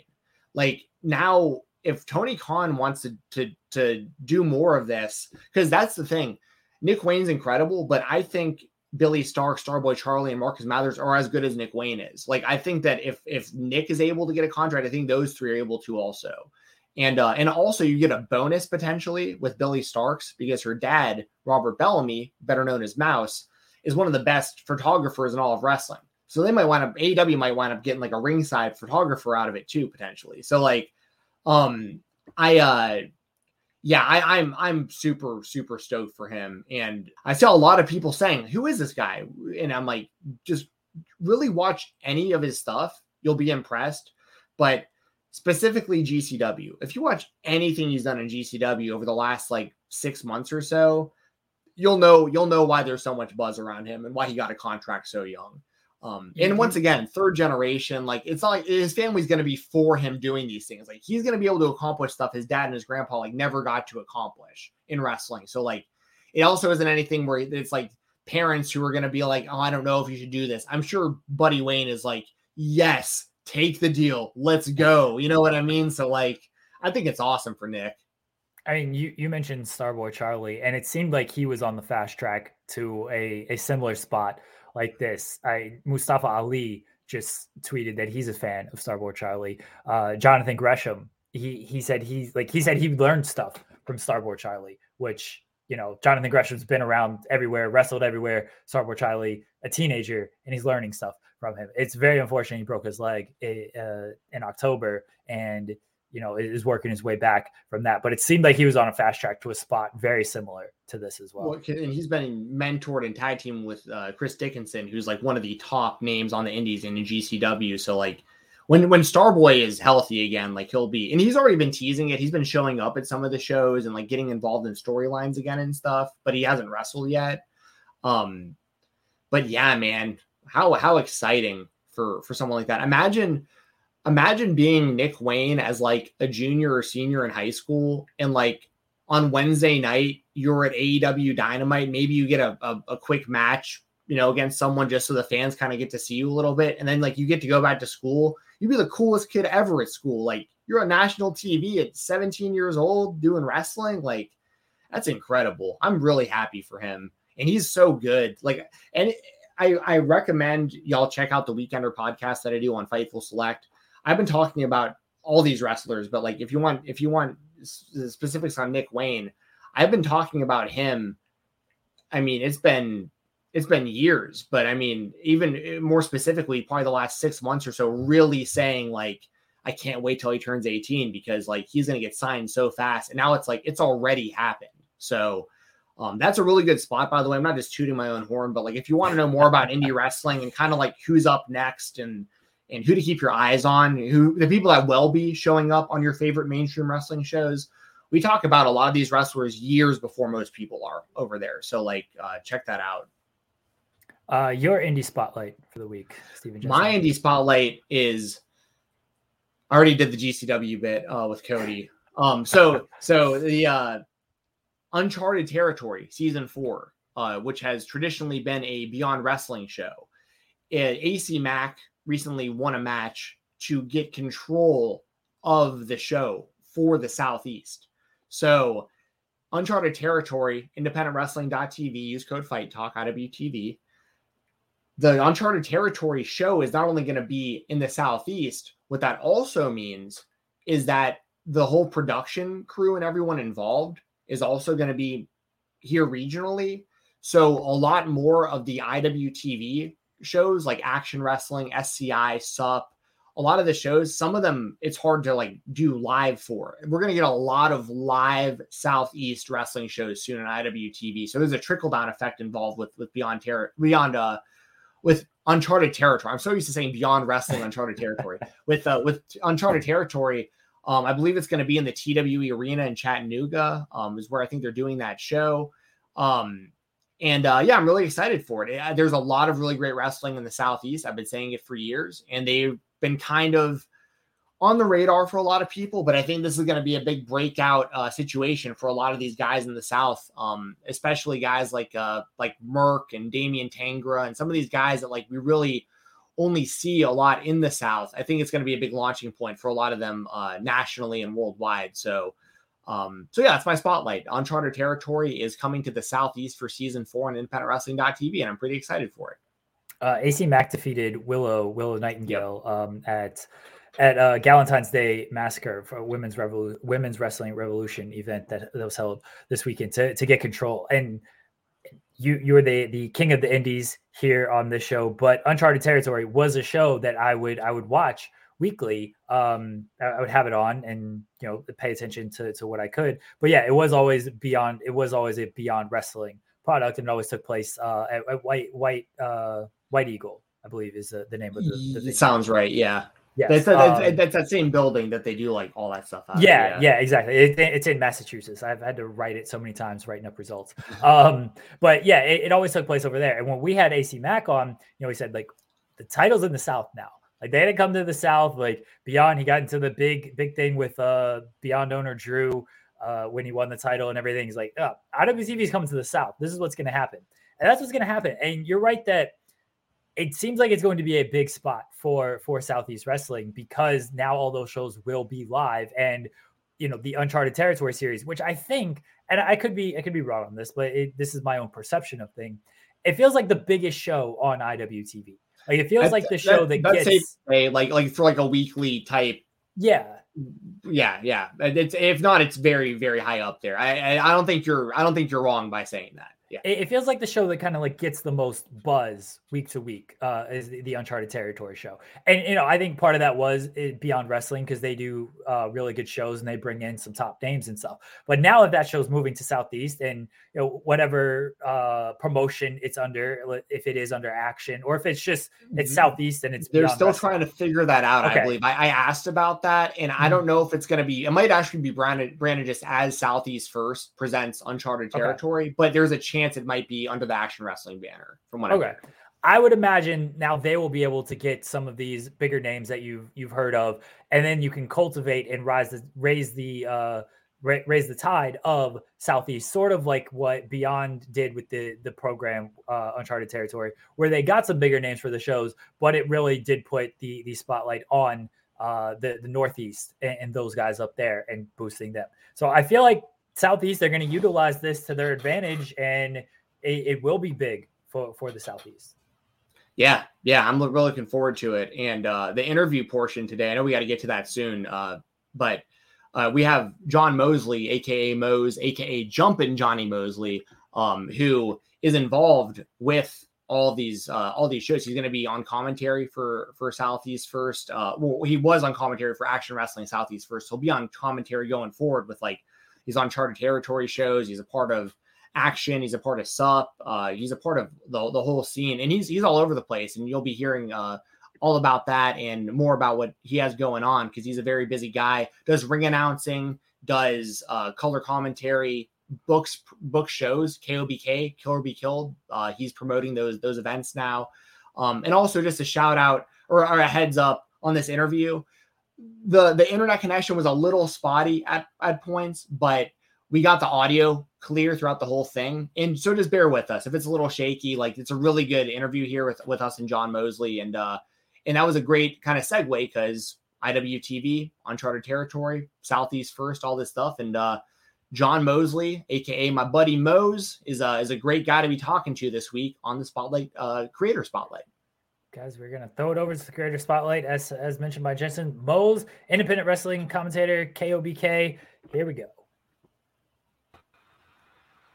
What's up, everyone? Welcome to the interview portion of the Spotlight. We are joined today by John Mosley, a.k.a. Mose, a.k.a. Jumpin' Johnny Mosley. You know him as the voice of many independent wrestling promotions. He is a commentator. He is a ring announcer. He is now booking his own shows. You might know of the Kill or Be Killed group and the new shows that they've been promoting. So, John Mosley, thank you for joining, man. A good friend of mine got him on the show. How you doing, man? Yeah, man. Happy to be here. Thanks, y'all, for having me. Yeah. Appreciate you joining us today. It has been recording this on Tuesday. It has been a hectic day. So, I mean, you're running your own shows with Kill or Be Killed. Jensen, I'm going to jump in with this first question. When is Cody Rhodes coming to Kill or Be Killed? That's what I think everybody wants to know. May have a couple. I'm going to try to get ahead of him, though I'm not against having Cody Rhodes on a KOBK show. Yes. He wouldn't fit in. He wouldn't fit in so good with that crew. I don't know. Kind of different vibe you get from Cody than the rest of those dudes, huh? No, yeah, definitely though. Hottest free agent, if a question mark, going right now, no doubt. Well, Mose, you got a lot going on, man. So let the people know kind of how did you get in, like, a foot in the door when it came to independent wrestling? Because like I said, now you're doing a lot of stuff. But I know it's been like a long process of you kind of slowly becoming like a jack of all trades, and now just becoming like really, really heavily utilized in the scene. Yeah, the main thing, I got told no a lot. Just kept coming back. I had a friend that when I graduated from ETSU, I had a friend that has a small promotion in Tennessee, and that's how I met a lot of people. That's where I met Brett. So I went there to help film, and after doing that for, I don't know, I mean, a few months, I just kind of started riding with Brett to places and driving places, and I mean, anything they needed, filming. I wasn't doing anything on camera yet. I was just trying to, I mean, be a helping hand is all. And then really it was the pandemic. I mean, I was doing commentary some on smaller shows, but when the pandemic hit, man, I was ready to go. A couple places, let me put me in positions to really get some good reps. And I've gotten better quick because of Dylan Hells, because of his advice and just working with him all the time. I mean, that's the thing too, is I've had to call some really not great shows like when I wasn't very good. So now that I've gotten better, I'm calling good shows with like really, really incredible talent. So it's just really, you know, taking that by the reins and really using it. And that's where, you know, we get into the show and KOBK shows and stuff like that was just learning, using good opportunities and getting everything I could out of them. A lot of help from like, you know, Carrie Awful at Crux. I learned a lot there. Action Wrestling, TWE, Southern Underground Pro. I mean, the Scenic City. I'm around a lot of great minds, so I've gotten to really pick at them too, which has been like, I mean, I've only really been around wrestling for like 4 or 5 years, but I've gotten like a decade of knowledge in that. Yeah, and you mentioned Dylan, who we talked about Dylan a little bit when we had AC Mack on, and you do a lot of work with him. Who else would you kind of put in there? I know like Struggles is another big one. Who else has kind of been helping you out when it comes to the commentary side? I mean, Struggles gave me some advice for sure early on. Emil's giving me some advice. Shout out MLJ. I mean, it's really like my people too. You know, we're hard on each other. A lot of professional like wrestlers and just talent, a lot of them don't want to be, you know, they kind of want to be told good things versus the truth sometimes. So having Brett and Dylan and, you know, Heater and these guys that I know they're not attacking me. They're, you know, it's brutally honest, and that's made me get better quick because there's nothing worse than like knowing, you know, I could have called a match better, and then, you know, Dylan is right there to kind of like this, and this. So that made me get better quick. But I mean, it really is. It's Brett, it's Dylan Hells. I mean, Dylan's like a mentor to me at this point with everything the last year. I mean, I would not be as good as I am or really be where I'm at without Brett Eisen or Dylan Hells for sure. Yeah. What is your approach when it comes to commentary? Because I watch a lot of independent shows. I see a lot of chatter when it comes to independent shows on Twitter. And a lot of times people are like the commentary is unprofessional. They're just cracking jokes and all this stuff. They're not actually talking about the matches. I've heard a lot of stuff where, and it depends on the show. You know, Nick Gage is showing up at shows and he's drinking and he's having a blast out there. But like personally, like what is your approach when it comes to independent commentary? Yeah, I'm not a big. I'll have a drink or two only at sup shows. If I'm calling a Southern Underground Pro show, I may have like a PBR. I like to attack it. You know, we're there for the talent in ring. I don't want to make it ever about me. I don't want it ever to be about, you know, getting a joke in or nothing. Like, to be honest with you guys, 9 times out of 10, if I've like when I'm doing my homework through the week, if maybe something like, oh, that'll be funny, or like I'll try to work that in, most of the time I don't, because I think what's really gotten me far is being genuine, and I don't plan. I mean, it's everything I'm saying, it's reactionary. Doing a lot of homework the week of is a part of that. I know, you know, if I'm calling your match, like I've probably watched, unless I'm literally calling, you know, a lot of the action talent, the Southern talent, I'm calling their stuff weekly. So I'm not really worried about them as much. But if I'm kind of like I'm on the Blitzkrieg Pro show, I'm making my debut up there in a couple weeks. So that whole week, I'm going to be watching like so much of that talent. I mean, I'm familiar with them, but I want to know everything about you, so I don't have to think about it. I can just react. I may hit my vape pen a little bit before a show to kind of, you know, calm down, maybe a little hot. If things are going real well, intermission, I may hit the vape pen again. But I really feel like when I'm out there, I want it to be, I want you to leave your match if I'm calling it and just being like, you know, he did great on this. Everything I want, which is those are the best messages, is like after the Restival show, which I wasn't all the way happy with my performance there. There's a couple of things I wish I'd done different. But I had a couple of talent hit me up like, oh, you nailed this or this. And, you know, I really liked you saying that. So that's the best, just knowing like, again, that I'm an instrument for you and for you to watch that match back and go, okay, cool. I'm glad he was there. That's the goal. Yeah. You know, you mentioned Southern Underground Pro there. And I definitely got to talk about that for a second because that's how me and Mose know each other, full disclosure, from my time living in Nashville.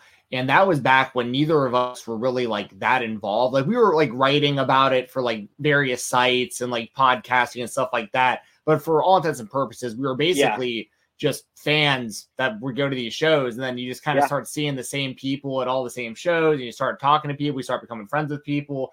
And now, like years later, like I'm doing my thing with Fightful, you're doing your thing all over the place in promoting shows now.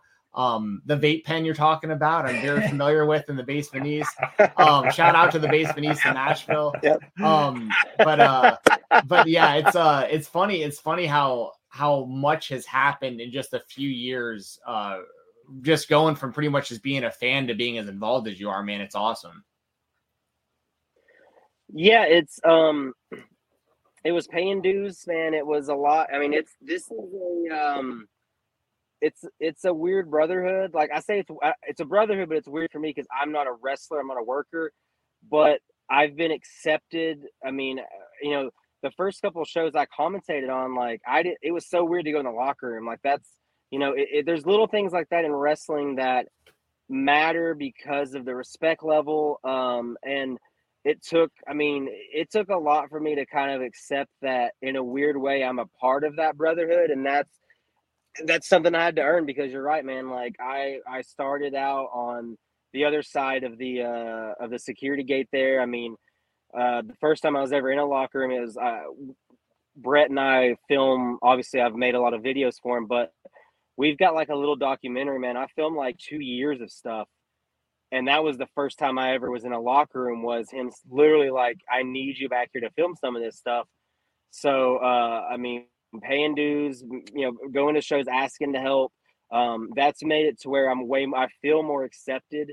But it is, man, it is really wild to think about, like you're saying, having more than a couple of PBRs and really just being a fan. And that's the cool thing now is like, when promotions that I don't do commentary for come close and my friends are on those shows, I get to go and be a fan there. Like, 9 times out of 10, if I'm at shows, I'm working it in some fashion. So it is really cool to like, see these guys out here and just go and just mark out for them again, because that's what I am. At the end of the day, it's just, I'm a fan, man. Like you said, I still remember talking when Brett wrestled Alley Cat. Like me and you had we chilled an intermission of that one, and like that was just a really cool moment in life beyond all this.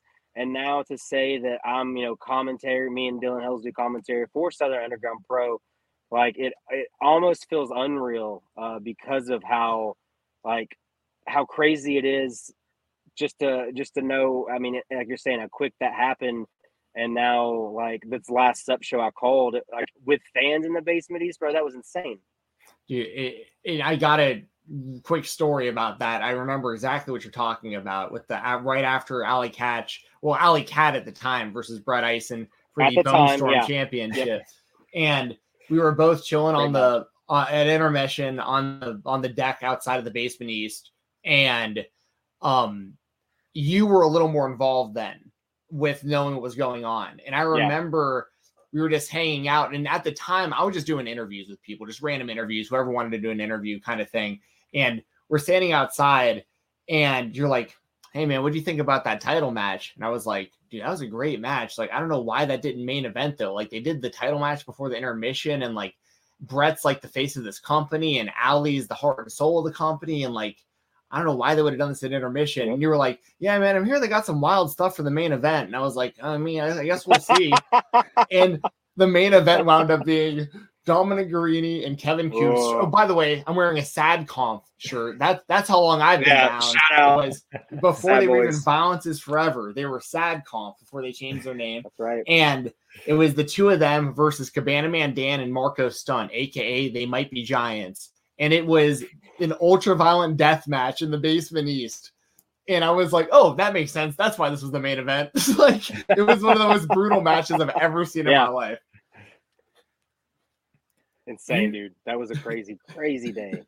You mentioned Alley Cat, and now like she's one of the top top wrestlers on GCW. And I imagine you have relationships with some of these wrestlers that go back further back, like you guys have been talking about. What is it like for you? You mentioned your come up, but now you get to see like your friends come up as well. And they're wrestling at the Hammerstein Ballroom. I see you got the ECW hat on there. Like that was obviously a big spot. Like now I imagine you're seeing a lot of your friends wrestling at the Hammerstein this past month. Like, what does that mean for you?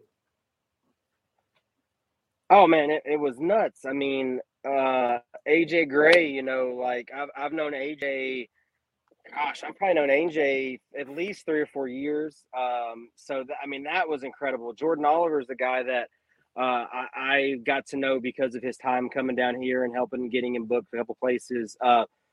It's incredible, man. Like that's the stuff where, because of how much homework I do, because of all the extra prep time I like to put in, I don't get to watch a ton of wrestling that I'm not involved in, but I always make a point to like, I haven't watched, like, I guess the Hammerstein show was the first one in quite a while that I've watched, you know, start to finish GCW, but every GCW show, you know, I'm going to watch Jordan's match. I'm going to watch Hoodfoot's match. I'm going to watch, I mean, it's like you're saying, like, I can just be a fan and understand that, like, the first time I saw Hoodfoot, it was like a comedy thing. Like he did, he was in the orange jumpsuit, like just got off the block or something.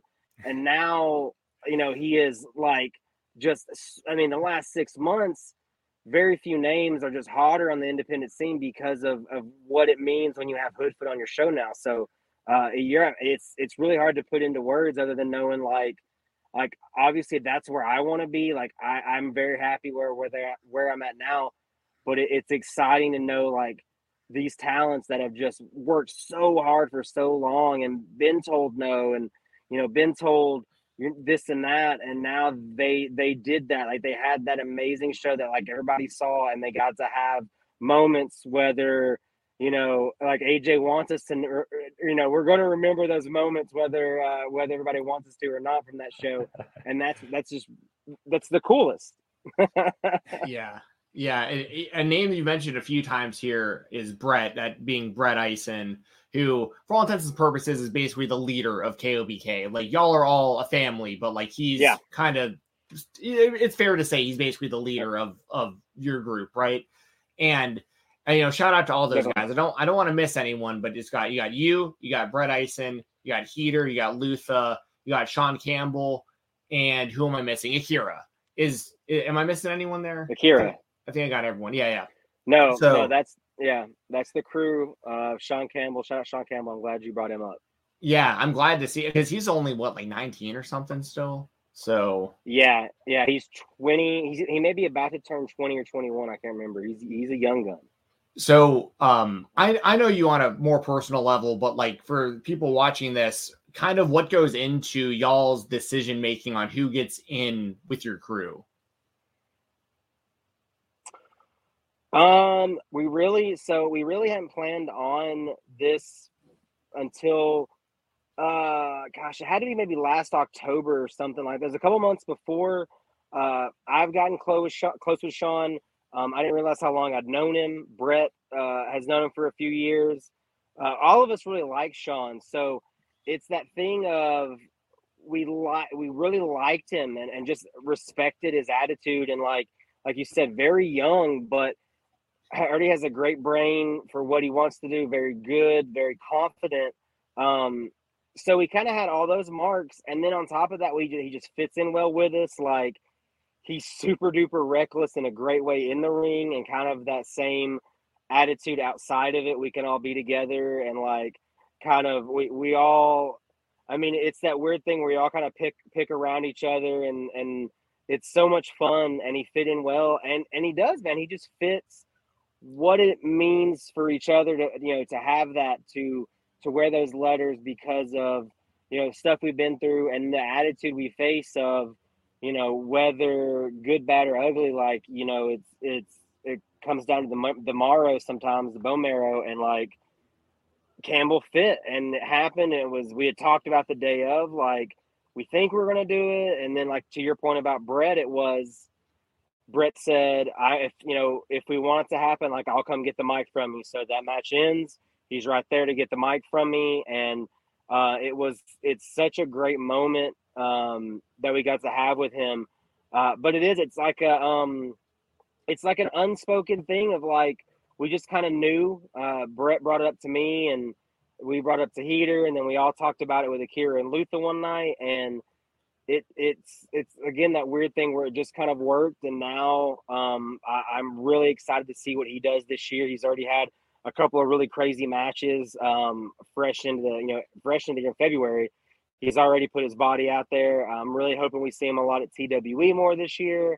But he's one that definitely high on for so many reasons, Sean Campbell. What are your like overall goals? I mean, Jensen mentioned you're running shows, you're obviously doing commentary. I don't want to say where do you see yourself in 5 years? It sounds like a job interview. But like what are your overall goals?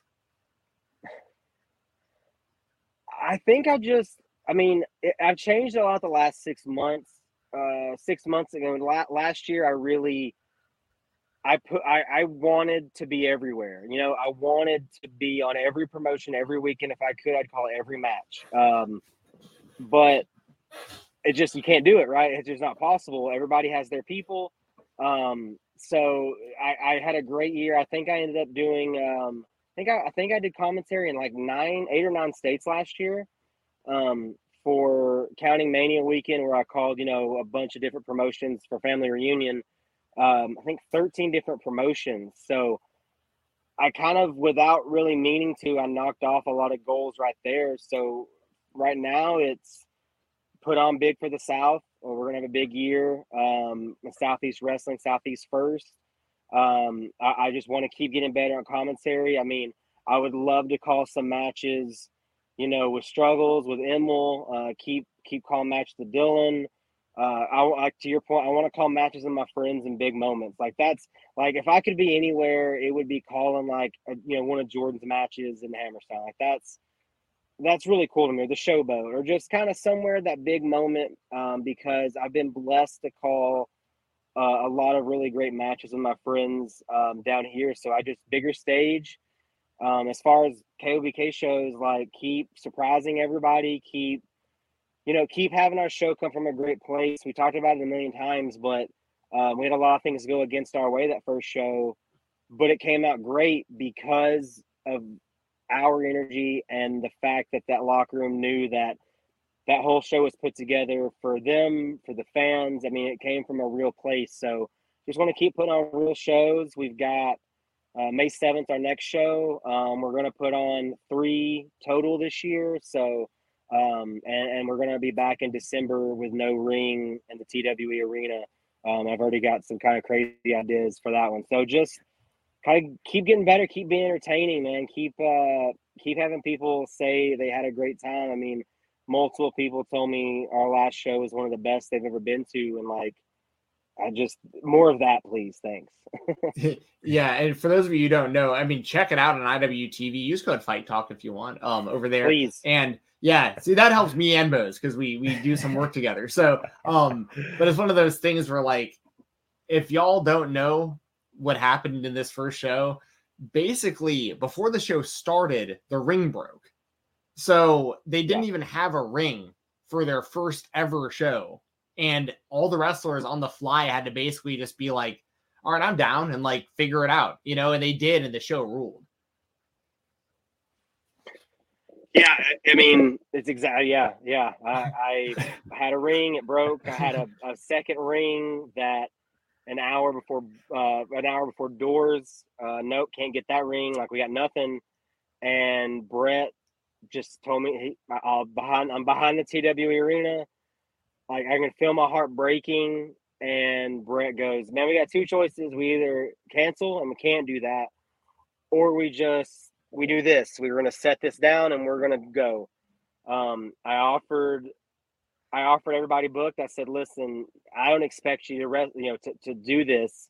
I'm going to pay you no matter what. But don't feel like you have to do this if you don't feel comfortable. And it was like not a hesitation. I mean, the first person to say was Masha. She was very excited about this opportunity. Eric Royal was another one, man. Just everybody on that show. I mean, I still they're probably sick of me. I'll send like a 2 a.m. thank you text for something 3 months ago. Like, I thank you, because it was a home run. I mean, it took me a while. I was upset, man. That's the weird thing. I was upset all night. I didn't sleep all night because it wasn't the show I had in my head. And I got a message from Dylan saying, don't let the show you had already booked in your head mess up the show that happened, because what happened was really cool. But yeah, please, anyone that hasn't, please go watch it. Our IWTV numbers went very well. We are going to be live streaming May 7th. That's official. So we as of now we have a ring. I've told Steven this. Assuming everything goes well, we will only have one no ring show a year in December. Only one. Yes, one scheduled. Like the others are supposed to have rings. There's one that will intentionally not have a ring. And it just quickly too. The worst thing too was everyone loved the show, right? So I have multiple messages like, "Oh, just always do these shows," and I'm like, I want to book a wrestling show. Well, you've got the one show a year. It's almost, I guess, like the anniversary show of, hey, like we're gonna remember when the ring broke for that show, and we're gonna run that back every year. I like that concept. I think it's tremendous. Thank you. Yeah. I had to because it was. I mean, the next day I'm all down on myself, and I'm just getting, every show KOBK has to do this no ring, and I messaged Brett like, I don't want to do that. Like, and that it was Brett's idea. He's like, then why don't we just do an anniversary December thing? But I've told Steven that thing before. Like, it was like, success is so great, but it's also like not the success you want. So it's that weird thing where you're like, everything went well, but like I want a ring. Like, I want a wrestling ring. Well, because they're putting together like all these dream matches on the assumption of like you can put on the matches you have in your head with the wrestlers that you wanted to book against each other. Oh man, it's like the Nick Iggy. We have Nick Iggy versus Cole Radrick on the sold out show from this past December on IWTV, and that the match we got was not at all the match we would have got in the ring. And it's such a weird thing of how it worked. Like, it's just, again, a credit to, the locker room. Like, I'm eternally thankful to everyone that was on that show.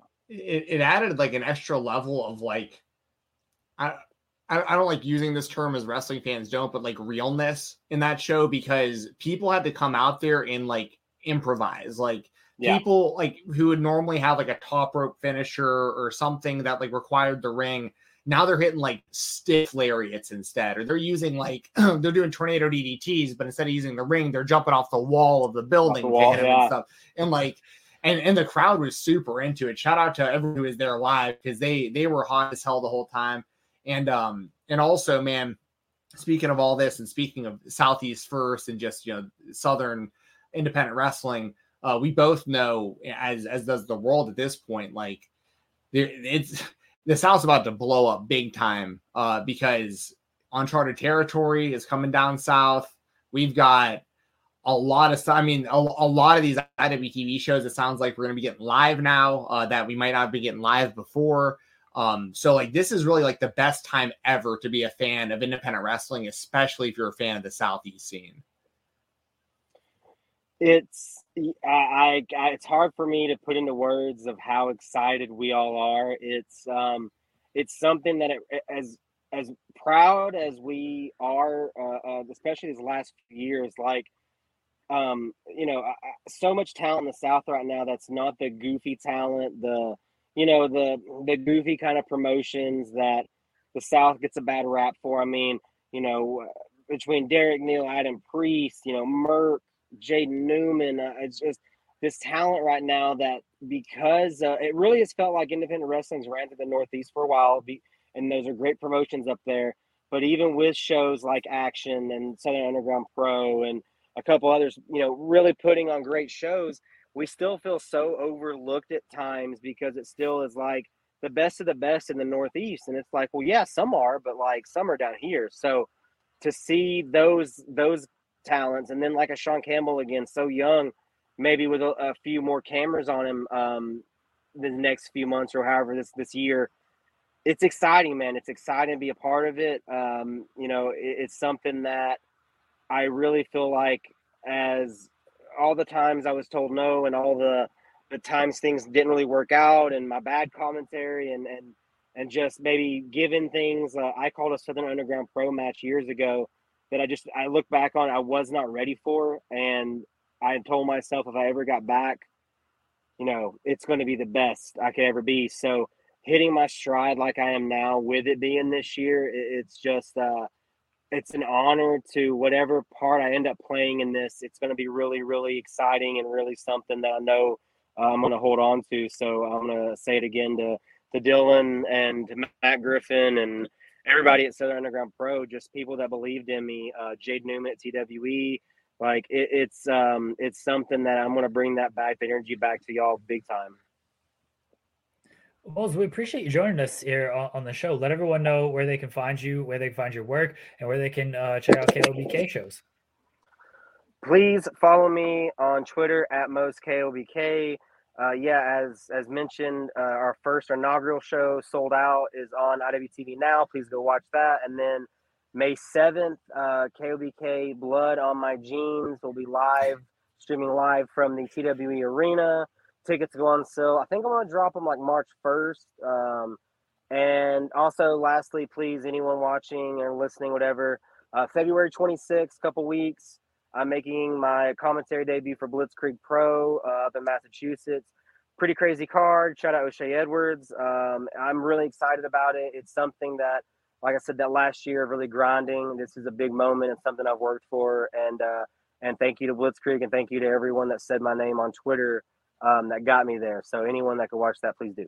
I was about to ask that was the one where Blitzkrieg was on Twitter looking for commentary, and I did see O'Shea drop your name on there. I think I did as well. I remember seeing a thread, and it was like Mose, and that is what got you the booking.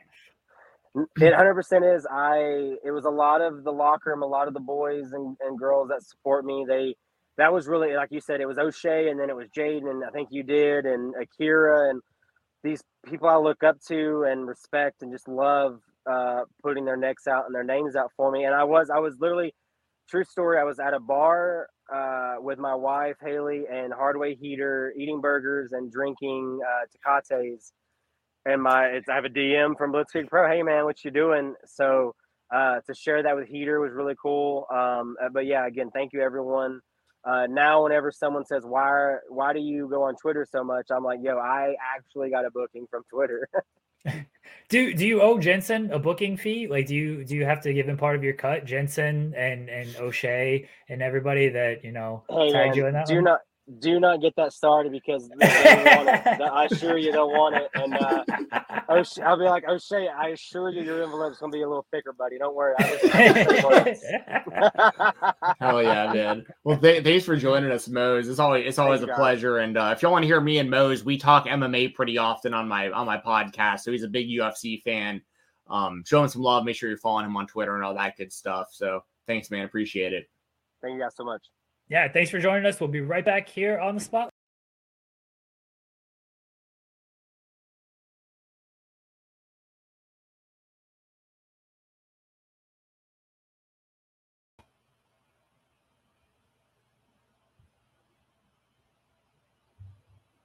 Not speak. I had my mic muted. That I just fixed the mute on my end too. Okay, cool. Yeah, I can hear you now. All right. I was saying that was Mose from KOBK and doing a million things when it comes to independent wrestling and commentary.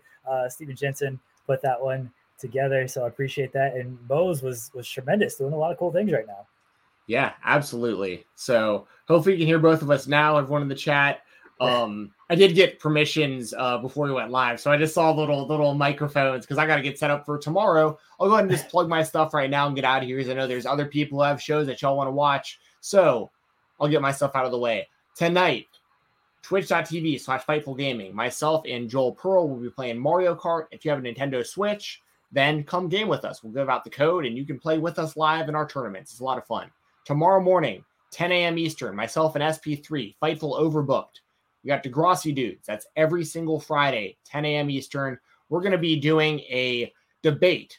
I will be debating in favor of Gavin Spinner Mason. He'll be debating in favor of Manuela Manny Santos. So Spinner versus Manny. Who is the best character in the history of Degrassi? We're going to be talking about that tomorrow morning. Saturday night, myself, Denise Salcedo, Fightful main channel, youtube.com/Fightful, the same place you're watching this right now. We're going to be reviewing Impact No Surrender right after the show. So join us for that. Everything else I got going on this weekend. Oh, and of course, Fightful Select Weekender podcast. It's every Sunday talking independent wrestling, FightfulSelect.com. Everything else I got going on, I'll keep that updated on my Twitter at FightTalk_. And please use code FightTalk on independentwrestling.tv. There you go. Jensen is everywhere, doing a million different things. Guys, you can go to youtube.com/FightfulOverbooked. You can just go to FightfulOverbooked.com. It takes you right to our YouTube page. We have daily content every day. We have a Grappy Hour with Joel and Lily, throwing back some drinks and talking the world of wrestling. We have Coexisting with Rob and Maggie. That is live, I believe, tomorrow at 2 p.m. Eastern. If you were looking for Day After Dynamite on Fightful Overbooked today, it has been pushed back a day, so it is 2 days after Dynamite. Oh, I was rushing to get out of here so people could go watch Will. Okay, he's not on today. I didn't know that. Will is not on today. He is on tomorrow. He had scheduling change that he tend to, so he'll be on tomorrow at 4 p.m. Eastern, reviewing Dynamite and talking all the fallout from Dynamite and some Cody stuff, I imagine, as well. Plenty of stuff on Fightful Overbooked. As Jensen mentioned, Degrassi dudes. We have stuff this weekend. We have a live episode of Demo Divas this weekend with Jayshell, Kylie, and Haley at 11 a.m. Eastern, right before the Saudi show. Previewing that, talking the weekend women's wrestling as well. Again, daily content on that channel. Go over there, subscribe. Cher Delaware does Strong Style, where she talks about the fashion in wrestling. So much content. We are literally overbooked at Overbooked. I have new stuff coming, hopefully starting next week on the channel as well. Subscribe to Fightful Select. Support Steven Jensen. Support the Stardust. Guys, we'll catch y'all next week. 2 p.m. Eastern, right here on Fightful, the Spotlight. We appreciate y'all. Say goodbye to your credit card rewards. Greedy corporate mega stores, led by Walmart and Target, are pushing for a law in Congress to take away your hard-earned cash back and travel points to line their pockets. The Durbin-Marshall credit card bill would enact harmful credit card routing mandates that would end credit card rewards as we know it. If you love your credit card rewards, tell your lawmakers, hands off my rewards. Tell them to oppose the Durbin-Marshall credit card bill.